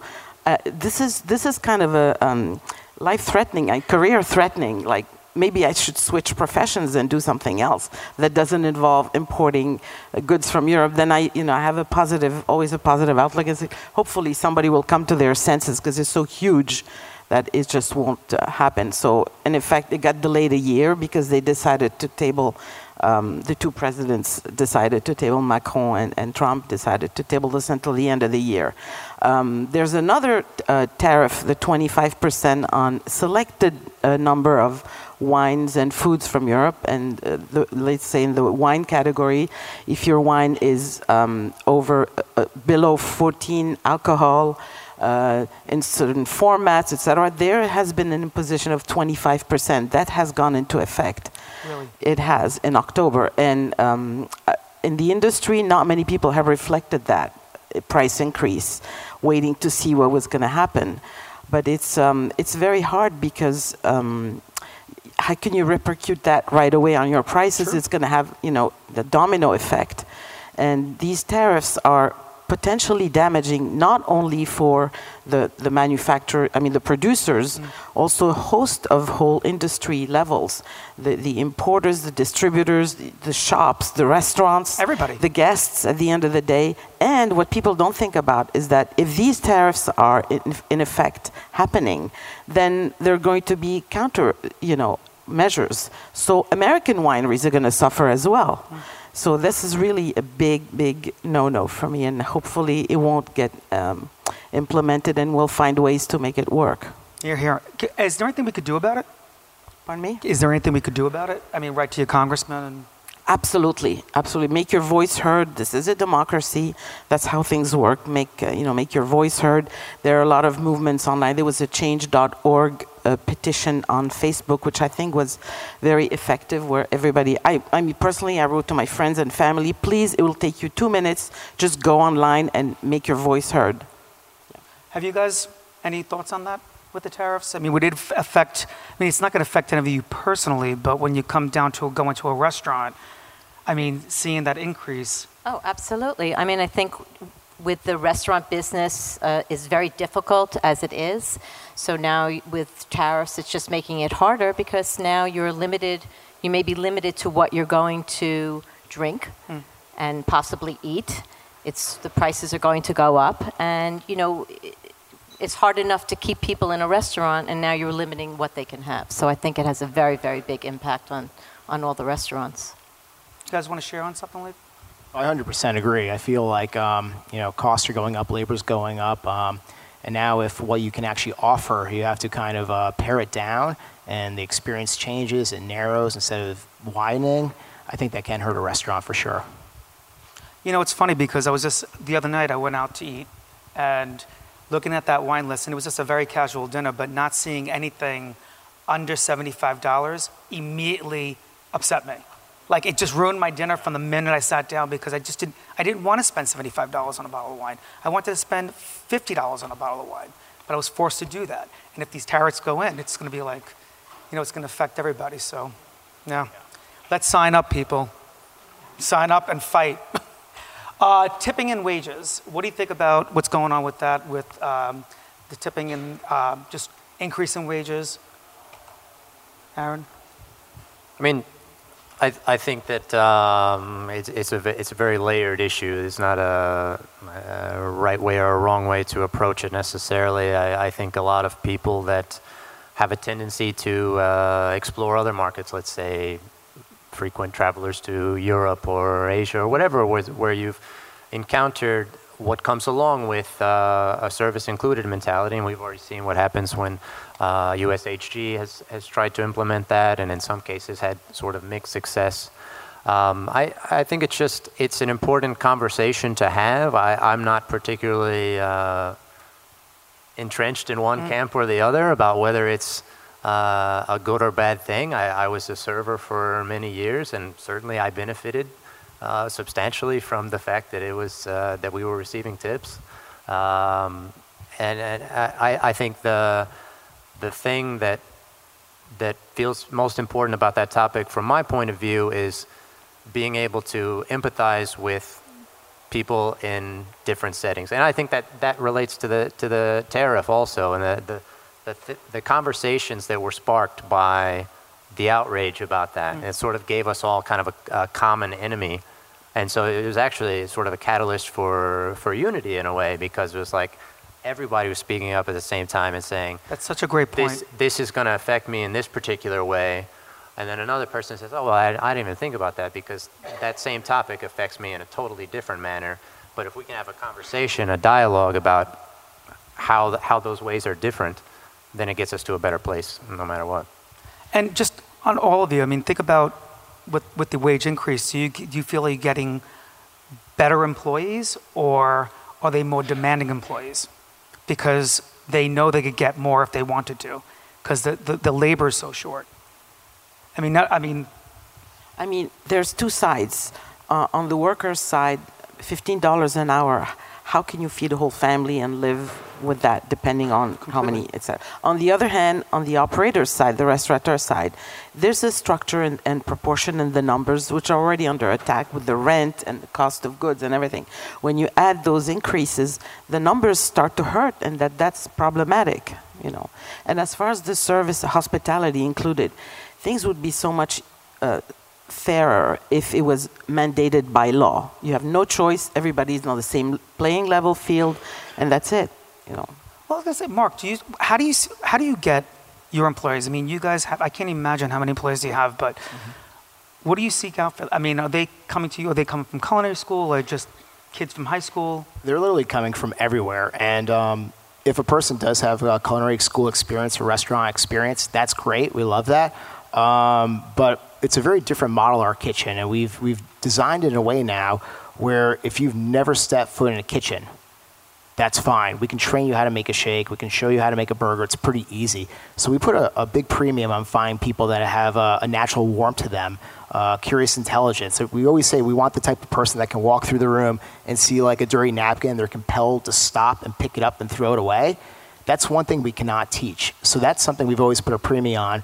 And for us, I mean, we've always paid a little more than like what the states mandate. And for us, doing that, we are looking for amazing people. We've been finding them. And our price point is a lower price point. The challenge for us is trying to figure out ways of working with our kind of management structure, our team structure, and finding ways where we can raise the price for everyone, but at the same time run a healthy business. Can I just say, I mean, it's funny that you were just talking about the younger workforce. At the school once, we had Mark Ladner do a class when he was at Pasta Flyer. And at the school, we always ask for recipes. So when I asked for his recipe, he gave me emojis. And I said, what is this? And he's like, I have to teach these young kids. They don't understand how to make my sauce, so I have to make pictures for them to understand. And I thought it was brilliant. But that was the mentality he had to go with, because he just wanted to make sure that it was adaptable for them. Any thoughts on what we're just talking about? You know, it's funny, Mark, so I'm embarrassed to say that last week was the first time that I ate at a Shake Shack. Sacre bleu. And it was in Madison Square Park, and it was after a very big hangover for a January Christmas party. So. Great time to always go. Yeah, see, great. Just like Andy Cohen, it's all coming right, out. Exactly. And I have to tell you that I was so impressed with the whole process, from standing online to the young lady who looked at me and knew I was lost and handed me a menu, to waiting for the burger and people actually talking to me and saying, I'm really sorry, but it's coming up in 2 minutes. And your staff was incredible. I was very, very impressed. That's wonderful to hear. And I mean, then again, that's it for us. If we're going to pay more, we do expect more from that person. And I think because they don't have to have that culinary background, it does open up the people that we can interview and find. And again, we found some amazing people that have never set foot in a restaurant, and they've grown into general managers.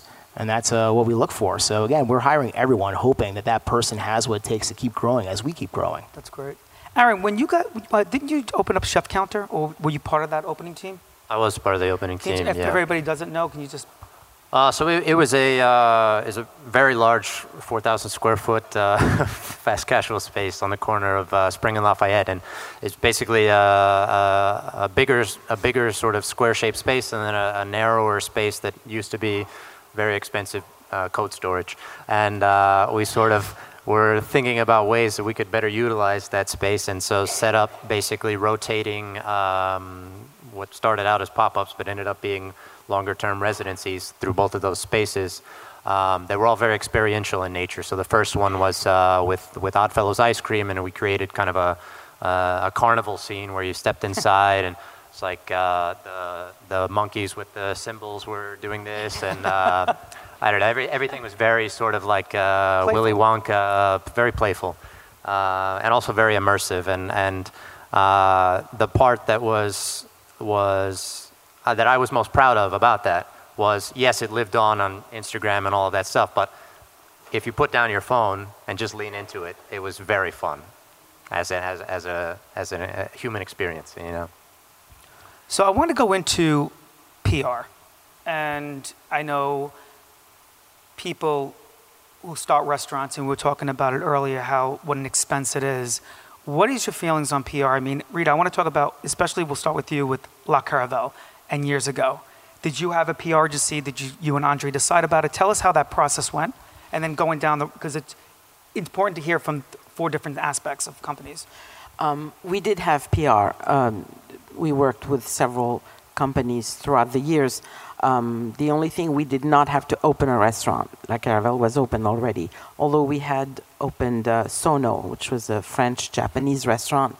I think for me the key thing, in addition to getting the word out that you're here and you're serving great food in a great atmosphere with great team and hospitality, is also how you position the restaurant at the beginning. And I feel like if you don't position your restaurant or your business properly to attract the right kind of customers that you designed your restaurant for, you're doomed to failure. So that's really crucial in my point. Did you sit down with your agent and say, this is what we want and this is how you want to project it, and they had their responsibility to do that? Well, it was a two-way conversation. Yes, this is what we want. We want people to discover us or rediscover, which is trickier than to discover in a city that has the word new in its name, New York. On the other hand, I want to see what the publicist can bring to the equation, how well they understand us, how well they understand our concept, what we're trying to do, what we would like to do, what we do not want to do. In my opinion, where we had the best results is when the publicist, some publicists just blanket the town with press releases, and that's just not, see what sticks. Yeah. I'm completely against that. It's more targeted, even if you have less stories coming out, but powerful ones that are just putting the limelight on you and what you're doing. For me, that was the most important thing. Yeah. Aaron, what did you guys do at Chef's Club? It's funny you ask, because at Chef's Club, I occupied a little bit of both camps. I was both being, I was receiving pitches as a writer, and then was also sort of helping our PR agency frame them. And at first we had outside PR from a couple of different firms. Then we had in-house, and I felt like the only reason that was a success is because this was in the third year of operation, and we knew who we were at that point. I think the first few years, it was very hard to have any agency understand what we were doing, because we didn't understand what we were doing necessarily. And I think once you have that clarity and you can clearly communicate that to someone else, that's when the good PR is possible. It's not only on the shoulders of the publicist or of the agency. It's also on the shoulders of the person to make sense of what's in their head and share that with other people. Absolutely. And I think it's a two-way street, too, because I know when I had, with my publicist, I made a point to talk to them once a week, if not twice, just to hear what they were doing and having this conversation. But, having your voice, I think sometimes, too, is like when I took over the school, they wanted me to be this. And I said, no, that's not me. This is me, right? Lori, so with having your business, with your family business, did you guys ever do PR, or you didn't need to? I don't think we did traditional PR. We have now hired someone that is... You did? We did. And your first Shake Shack, your first PR. we're a day of first, isn't it? We're learning the importance of having your name out there, even though we are an established company. But just reaching out to all the different medias, I think, it's been a challenge for us because it's not something we've been really comfortable doing or that we've been exposed to. But it's been interesting. I did a podcast with Shari, thank you very much, which was amazing, and doing this event. So, we wanted to go on to the next generation. So I think it's really important that you have PR and you're exposed. What was that pinnacle? Like, when did you decide to do that? When I hired my PR man. He said, you're doing it. And I said, okay. So you knew, you knew you had to do a broader outreach. Yeah, it was time. It's great having a showroom and it's great being known in New York, but there's still a lot of competition out there, and you got to be fresh, and you can't let people forget who you are. So it's real important. Mark, what do you guys do? You're so big. Do you still do PR? We do. And PR marketing has been a big part of us from the early days. When we started to grow the company and we started our corporate office, the third hire was a marketing person behind our operations and culinary teams. And for us, it's become even more important as we continue to grow, because we're pretty well known on the East Coast. But then as we go on into the West Coast, into California and other cities, people really don't know who we are. And sometimes our burgers might be less expensive and they might consider it to be fast food, or they might be too expensive to some. So it's really good to have that team to tell the story of who we are in an interactive and engaging way. And as we've gone international, it's the same thing for people that probably don't know anything about us. And to touch down in a city and let them try the burger and get excited about it, we first have to get them in the door. And again, that's where the team comes in to engage with people and say, this is who we are, this is our roots, this is what we think makes us different. And we find that's been so important to our business as we continue to grow. And even when we think we've told the story in certain cities and people know who we are, there's always new topics that come up. There's parts of our business that are always changing and evolving. So we just like to let our guests know what we've been up to. And we think it's just so important to keep that dialogue open. Now, is that because you opened up the Innovation Kitchen? Yes, to some extent. We recently opened up a Innovation Kitchen in one of our locations in the West Village. Has anybody been to the Innovation Kitchen? You have. And that's one of the things, because we were born out of a fine dining restaurant group, and when people ask us what makes us different, and we say, well, that's our thought process. And while myself and the culinary team, all we do is think about the food, there are other people on the team that think about what it sounds like, what it feels like, what it looks like when you walk in the door. And all those elements are very important to come together to make a great experience. And the Innovation Kitchen is kind of an extension of that. We've never actually had a kitchen to create our food out of. We never had a place actually where we could have an office big enough to support our team, have a restaurant, and then have a kitchen where we could create food. And like it's like a beautiful cycle where we can get excited about an idea, call upstairs, they come running down, they get to try, and they feel that excitement in the moment. We've just never had that until last year, actually. So we've taken it a step further, and in the spirit of innovation, the menu changes monthly. There's usually a different sandwich, different beverage, different custard item. And we're taking it to the next level now, where this year we're actually going to change the interior of the restaurant and play around with the design, and maybe in the kitchen too, because we've learned a lot over 1 year.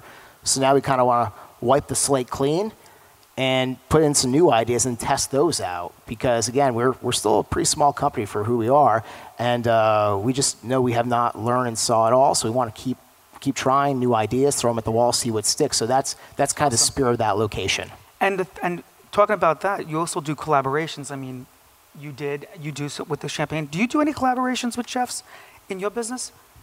Not really. I mean, we did a showroom event. I mean, I think we're going to start doing more. We'd like to get involved with doing some fun stuff, but it's hard, you know. We don't have the space, and chefs are very, very busy. So, can the general public come to you?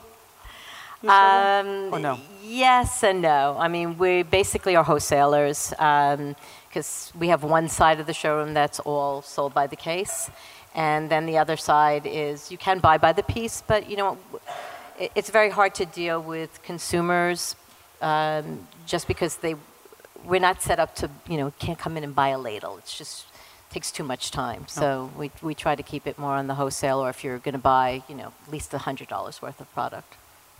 You have a photogenic memory? Yeah. Don't remember any these of you people come. over here. They come in. Or all of you come. So I want to move into talking about restaurants, dining, we all love. What is your take on the 50 best? Hot new. 10 best. I'm going to go from here down. Mark. Do you think it's important? I like the fact that there is some recognition for some restaurants, and whichever one you really like, if you gravitate towards Michelin or 50 Best or opinion about dining, there's a lot of them. I love the idea of recognition. I think in the spirit of it too, if it pushes the chefs to kind of keep furthering the dialogue of what that type of food can be, I love that. Something I thought I've heard recently is that 50 Best has now said if you're the number one spot, you can't be the number one spot again. And for me, I'm kind of conflicted about that. I think it's good to kind of share the chance to get there, because a lot of restaurants have occupied that for a while. But then on the other hand, I feel if you are just raising the game and pushing it, and you still are doing it at a high level, I still think it's fair that you do get that recognition. It's also a great morale booster for the team. It is. And but again, there's so many different ones coming out. Sometimes they're conflicting. But I do pay attention to them. I think they are important. Laura, do you follow that in your industry? Yeah. I love reading about all the, the best restaurants, and I think it's great because it's not just New York, so you can really, when you're traveling, I think it's amazing that you can pinpoint a restaurant that you have seen on a list.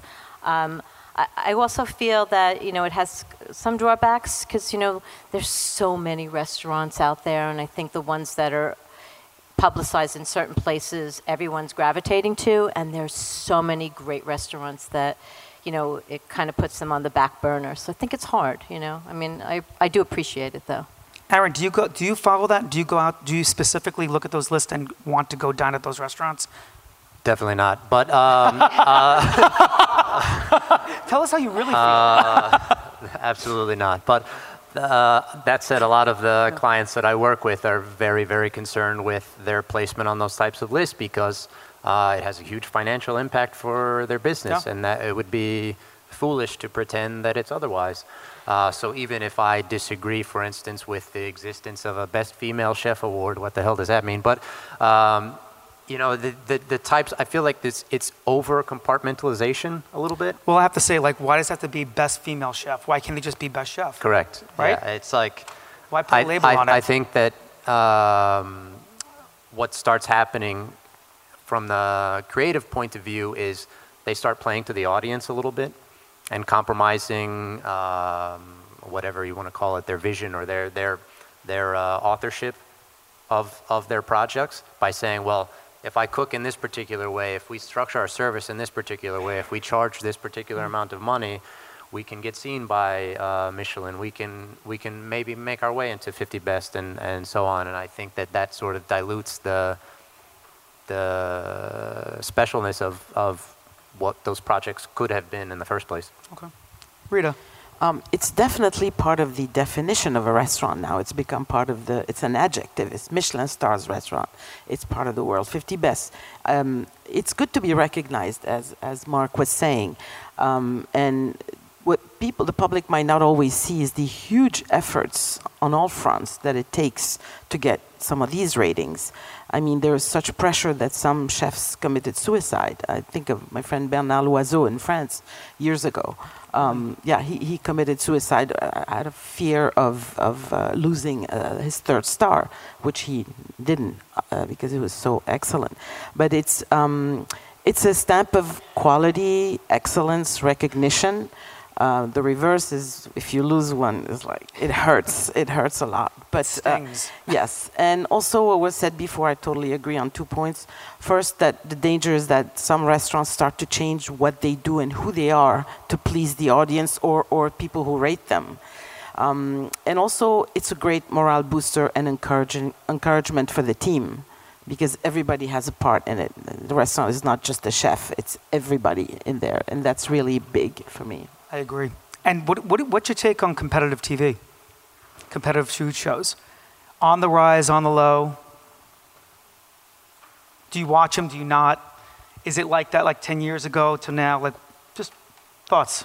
Well, I watch some of the shows. I was watching Chef Table. I think it's really interesting to hear the stories. I think it gives you a better perspective of what these chefs have gone through and what they're bringing to the table. I agree. I think Chef's Table is brilliant. I've seen chefs that I didn't really know about, and preparation of their food and where they're sourcing their food, and how excited they get that you get excited because you really want to go to a place like that, where it's just where these chefs have such a love for what they're doing. But don't you think that they're moving towards that versus doing more competitive? And shows more of really understanding who that person is or who that restaurant is. Right. What do you think? Like Chopped and all of that kind of stuff. Yeah. I mean, personally, I don't watch them. I do think that from a certain point of view, one could use a platform like that to get to the next step in their career, to further their career, to get outreach from potential investors, to connect with different collaborators. I do think that it has its merits from that point of view, and far be it from me to say that that's not good TV. I couldn't care less. It's not what I personally watch. Okay. Good. Well, I think there were both points in my life where I enjoyed them. I started off watching the competition shows because I like to see like what a person would think about given X amount of time with X amount of ingredients, and there was something fun and exciting about that.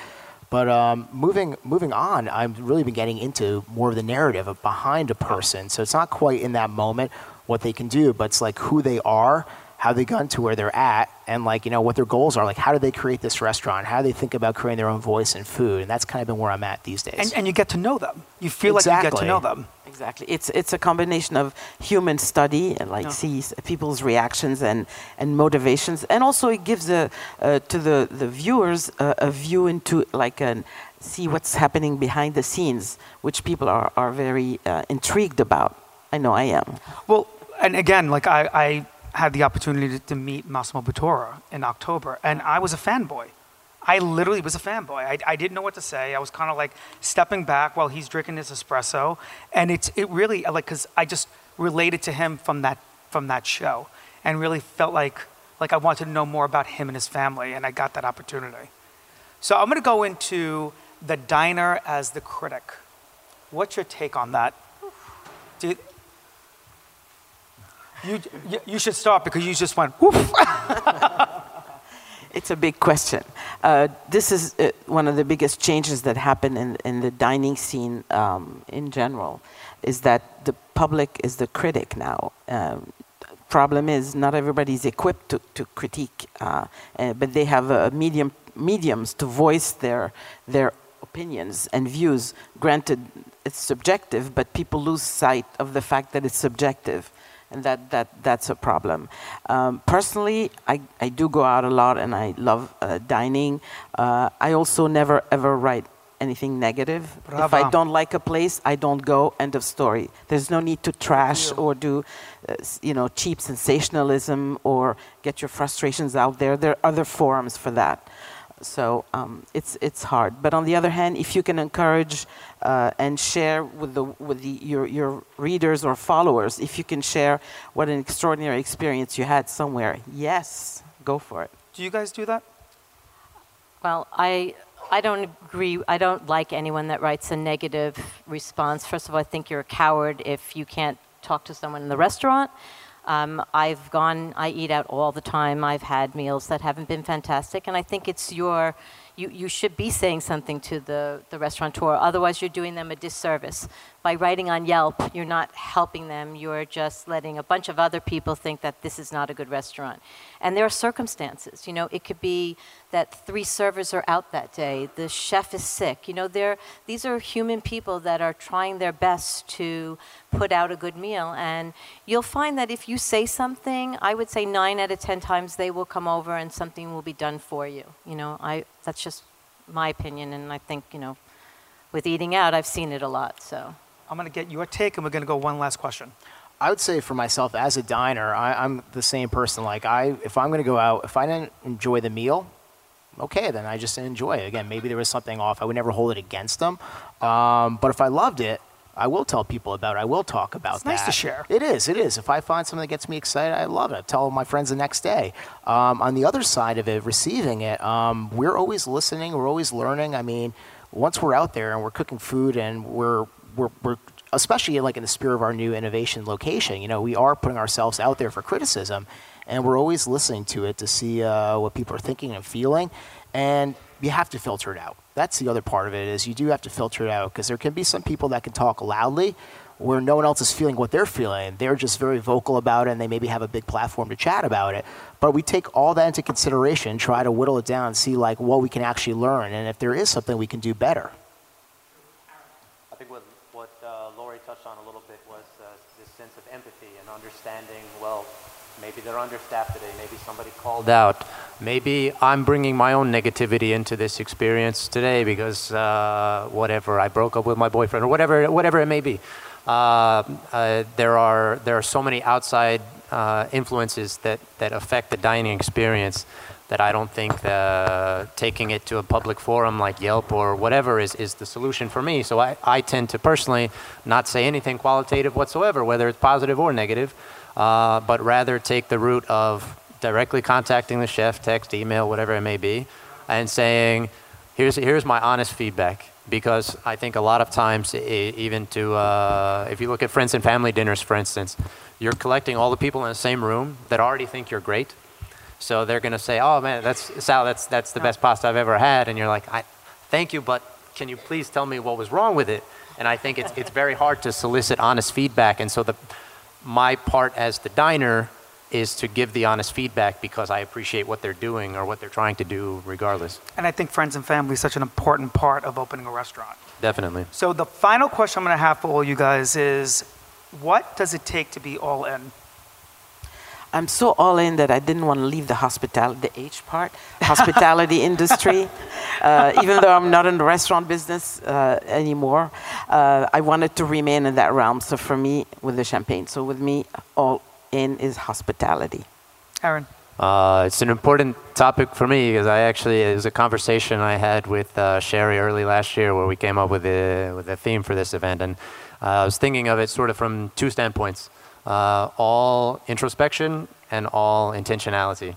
Intentionality being what was spoken about earlier with the design, but I think if you are clear in your sense of purpose as a professional in this industry, and you also do, as Melanie said, take a look in the mirror every once in a while and have a conversation with yourself and sort of take stock of where you're at, what you're learning, what you need to learn, and so on, then that's how you reach a place of real hospitality.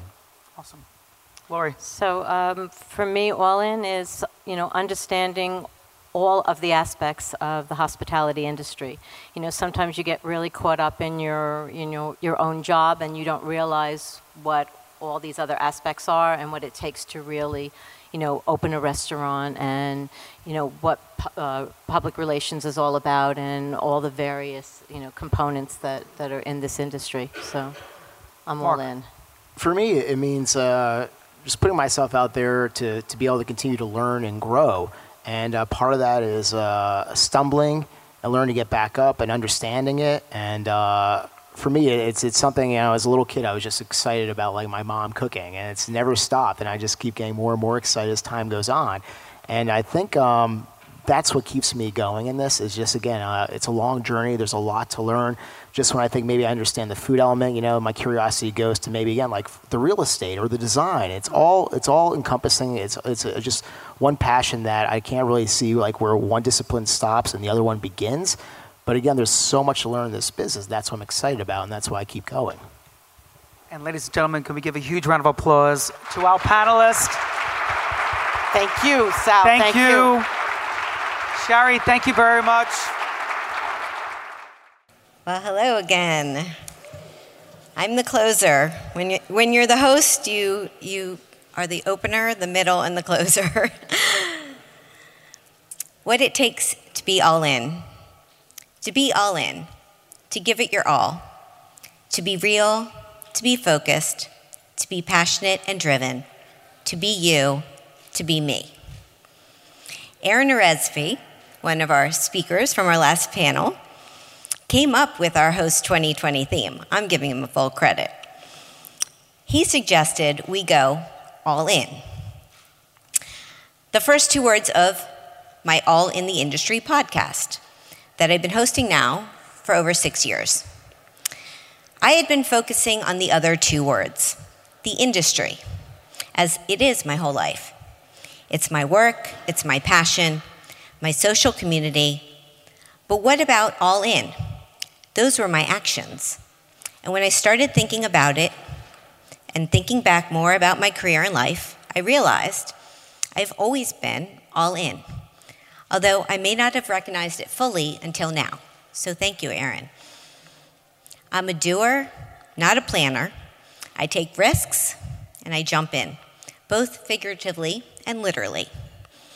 I'll never forget my experience about 7 years ago when I took the biggest solo trip at the time around the world to Australia and New Zealand for my 40th birthday.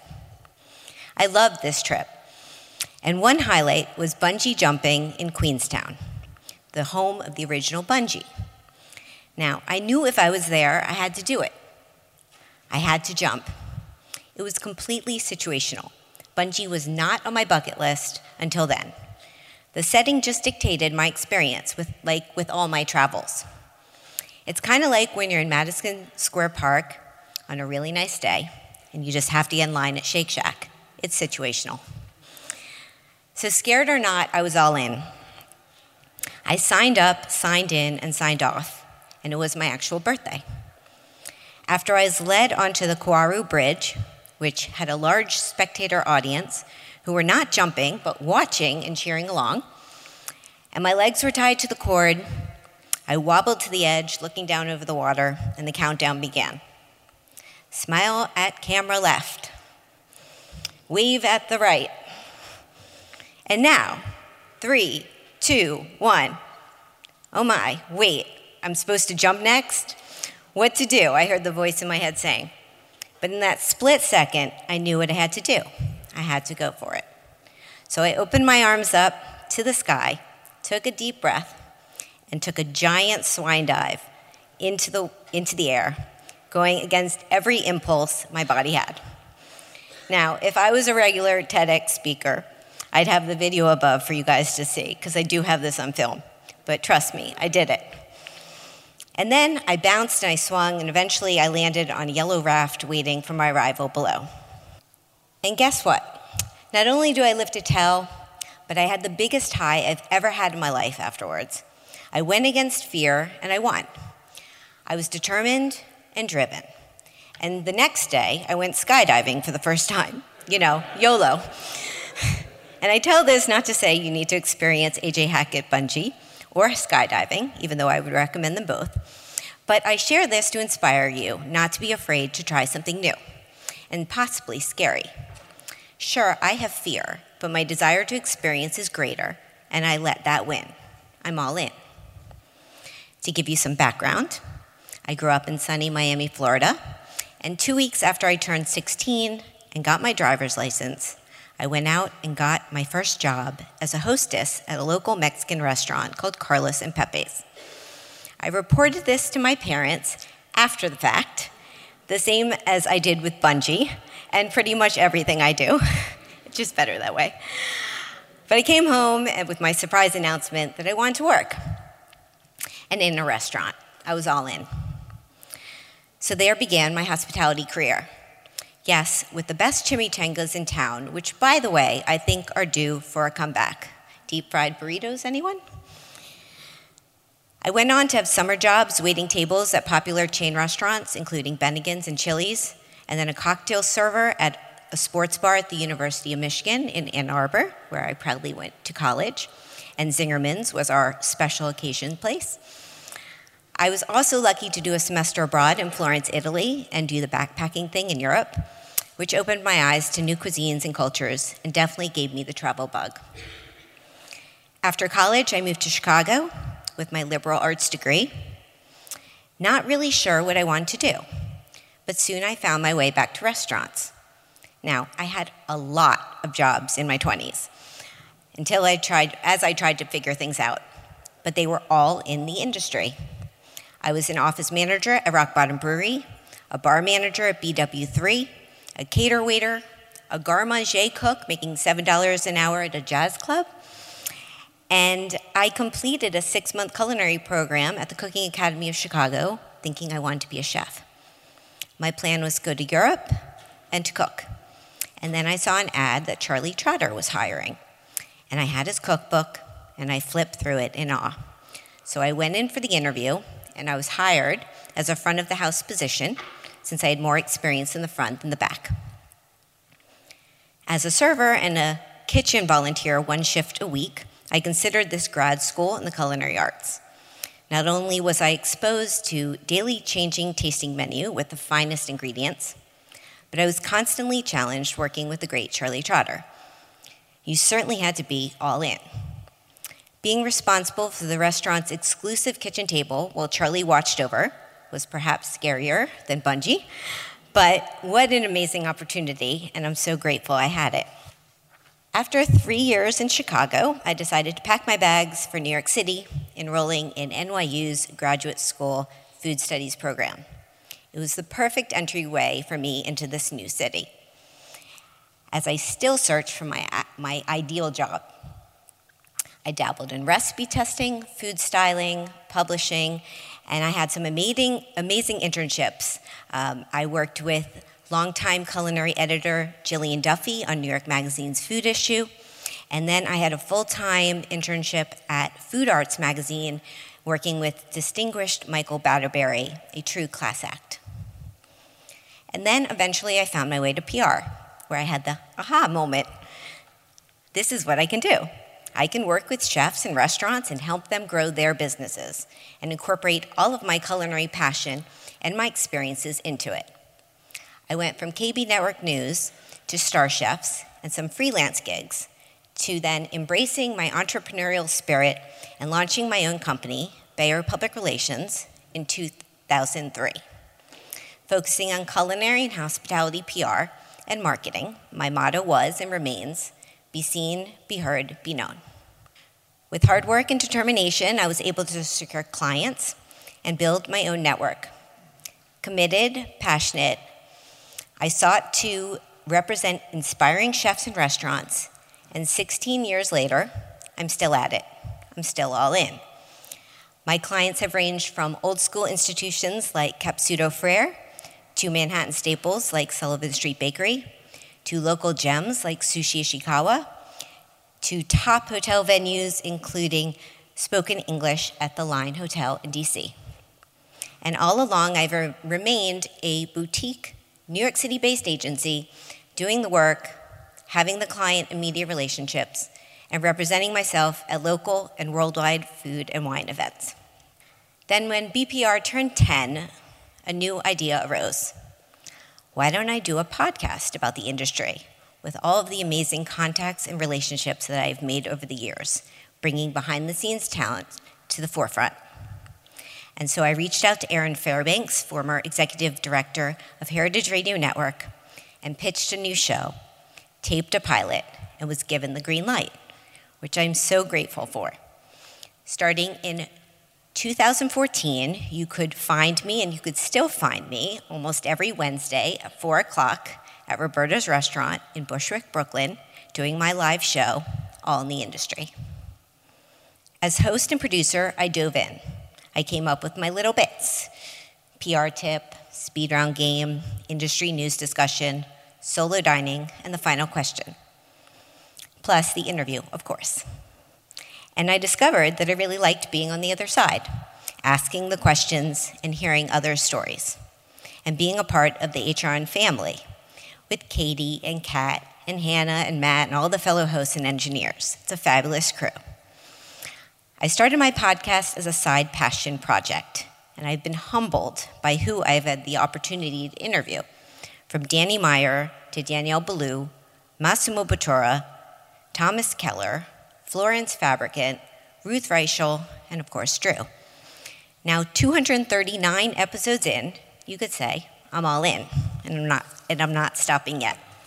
I've taken my show on the road, covering conferences and festivals, from the Classic in Aspen to South Beach Food and Wine Festival, to Charleston Wine and Food Festival, and even to Hawaii. And last year, I challenged myself by doing red carpet interviews at the James Beard Awards at the Lyric Opera of Chicago. It was awesome, but oh so cold. Here's hoping for a real spring this year at Chi-Town. Meanwhile, I continued to embrace my solo dining and travel, booking trips near and far centered around food, making connections along the way. Have laptop, will travel is my favorite hashtag. As in reality, between all of those fabulous meals and occasional yoga shots that I post, I'm working and getting it done. I am my business. My social and work life are one. I travel for my love of restaurants, from their cuisine, energy, design, service, and hospitality. And I've written a bit about my solo dining travels, mostly on Fathom. I talk about them on my show as well, including traveling across the country to dine alone at the French Laundry, to spending a gazillion or so dollars on fine dining in San Sebastian, to discovering Oslo's incredible food scene, and seeking the best Portuguese egg tarts in Macau, China. I feel very fortunate to have the opportunity to travel and share my worldwide experiences. And I can't believe I reached platinum status with airline miles last year. Let's see if I can keep that up. And I will share something really personal to me. I have been doing all of this while also not drinking. Now, I don't make a big deal about my sobriety or talk about it very much, but I'm proud of it, very proud of it. I haven't had a drink in over 17 years. I got sober in August 2002, and I haven't looked back. Yes, the beginning was really hard. I had to change my ways and priorities, but in doing so, my life got better, so I stuck with it. And now, I really like not drinking, and by no means do I allow it to affect my career and what I want to do. I'm still all in. I rep restaurants and bars. I attend and even curate cocktail and wine dinners. I travel to and for food festivals that have all-inclusive beverages. And I enjoy dining solo at a bar with a greasy cheeseburger and a club soda. I'm very comfortable in social settings without the booze. And I have found over the years that most people don't even notice or care that I'm sipping water. There are, however, always those awkward moments that don't seem to go away, such as being sent out complimentary bubbly as a nice gesture while dining out, finding only alcoholic drinks at events, so relying on my own bottled water, and my favorite may be that after telling clients or colleagues that I don't drink, the response is, even wine? I can't tell you how many times that has happened. Yes, even wine, it counts. Nevertheless, I know our industry has been changing, and not just with more thoughtful and delicious zero-proof drinks on menus, which are great, but there's now more of an open dialogue about sobriety and health issues and support awareness and realness, recognizing that not everyone wants to imbibe. It's nice to see we're going in that direction. So we come to today, the concept of bringing my show to life and connecting the industry. When I first shared this idea back in March 2018 with Keith Durst, one of our panelists, amazing panelists from this morning, I asked him what he thought. And he said, it sounded great. We'd support that. And so I was all in. H.O.S.T was born. Well, I didn't have the name yet, but the seed was planted. Let's come together for important conversations in a conference setting. But let's have a party first. So last summer, we celebrated 5+ years on the air with my All in the Industry show here at the William Vale on their beautiful rooftop. If you haven't been up there, you should go. Well, there's an ice rink up there now, but you should go. We announced that we'd be doing this summit. Let's take the dialogues that I was having with industry leaders on air to real-time talks on stage in a room of good energy. Let's make contact away from our phones and computers and create a forum for an exchange of ideas with fellow food and beverage professionals, igniting conversations over fabulous eats and drinks. A conference for the industry, by the industry. So I created a new media and production company, All in the Industry, and started to reach out to my past show guests, seek partnerships, and form a team, as I knew I couldn't do this alone. And I was humbled by what I received. You were all in. And then the name came to me, H.O.S.T, Hospitality, Operations, Services, and Technology. 4 big pieces of our industry's puzzle that make it what it is today. Hospitality, how we treat one another. Operations, how we function and make systems work. Services, all of those invaluable extras that bring value to what we do. Technology, how we've advanced in a modern world. And host, a person who receives and entertains other people as guests or hosts. And that's me. Today is about learning, listening, and uniting, smiling, hugging, shaking hands, exchanging business cards, and maybe even an Instagram selfie. It's about putting LinkedIn to life, Facebook to real faces, and smiles to the voices behind them. It's a summit plus social because it's meant to educate, inspire, and be fun and interactive, like our industry. I hope that's what you all get out of today. Sometimes I wonder how I got here. What pushes me to do and be more? I know it comes from within, but why do I do this? And us. And why do I think this and us are worth the investment? I never studied PR or podcasts or radio or conferences, mind you. I'm just someone who jumps in with ideas and is willing to do the work and figure it out and ask for help when I need it. I aim for perfection, knowing though that it's impossible.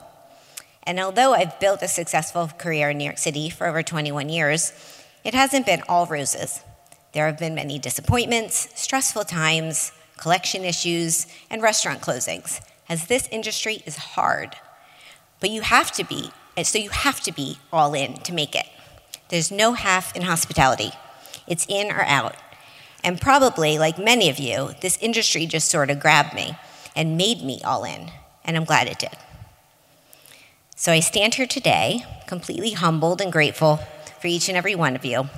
I look out at the familiar faces, and I'm so very thankful for the relationships that I've made over this crazy career of mine, as you are my industry family. Thank you all for being here with me and with us and being all in.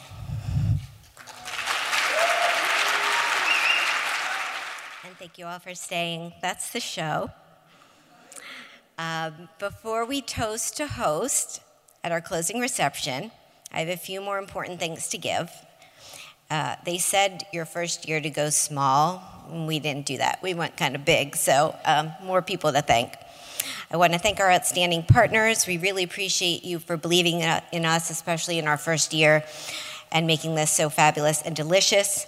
As soon as I finish up here, we're going to go out to our closing receptions, which will be featuring Green Point Fish and Lobster Company, La Palapa Cochina Mexicana, The Meatball Shop, Our New York Vodka, Woodford Reserve, Ramona, Curious Elixirs, La Caravelle, Kim Crawford Wine, Ruffino Wines, and Ithaca Beer Company. Thank you all. Also thanks to our media partner, Total Food Service and Studio Industria. To the people behind the scenes, maybe you've seen moving around, who played a big role, I want to say thank you to Ken Goodman, to Eric Vitale, to Christian Zuniga, Sebastian Cavallo, Babette Roberts, and all of our volunteers, including my sister Joanne. Thanks to my hardest working, fabulous Lady Power team. Wow, this has been a ride, and I couldn't have done this without you. Our amazing event producer, Marissa Ain,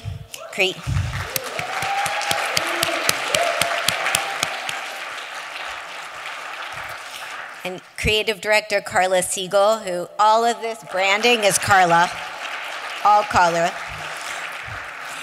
And a fabulous team. Erica Filer,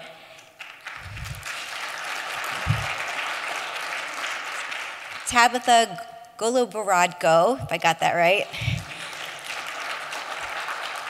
Helen Baldus, Liz Spano, and Beth Schiff. You guys rock, really. Thank you so much from the bottom of my heart. To our all-star lineup of speakers who committed to being part of this first host and believe in what we're doing, I'm so grateful. Thank you. Thank you to the William Vale, especially Jessica Holcomb, Chef Anthony Rico, NoHo Hospitality Group, and team. This has been really quite a day, quite an experience, and we're just so grateful to be here. And lastly, thanks to my parents who are here today, because they wouldn't miss any endeavors for the world, for me, or my endeavors, so thank you. And that's it. I did put a tissue in my pocket because I thought this was gonna happen, so here's to host. Let's go enjoy the cocktail reception. Thank you for tuning into this special episode of All in the Industry on Heritage Radio Network, covering H.O.S.T Summit Plus Social, which took place on Monday, January 27th, 2020 at the William Vale in Williamsburg, Brooklyn. Many thanks to my fabulous team, our fantastic panelists and partners, and everyone who joined us for our live event. It was a truly special day. Thanks to the Heritage Radio Network team for their amazing support, including Katie Mossman-Wadler, Kat Johnson, Hannah Forden, Dylan Hewer, and Amanda Wang. For more information about H.O.S.T, please go to allintheindustry.com and stay tuned for our video coverage. On social media, follow along at Sherry Bayer, at Bayer PR, and at All Industry. And our hashtag for the event was H.O.S.T Summit Social and H.O.S.T 2020. Check out my Facebook page at All in the Industry and websites BayerPublicRelations.com and SherryBayer.com. All of our shows are archived at heritageradionetwork.org. We are also on iTunes, Stitcher, and Spotify. I'm Sherry Bayer. Thank you for being part of All in the Industry. Stay well and take care. Bye.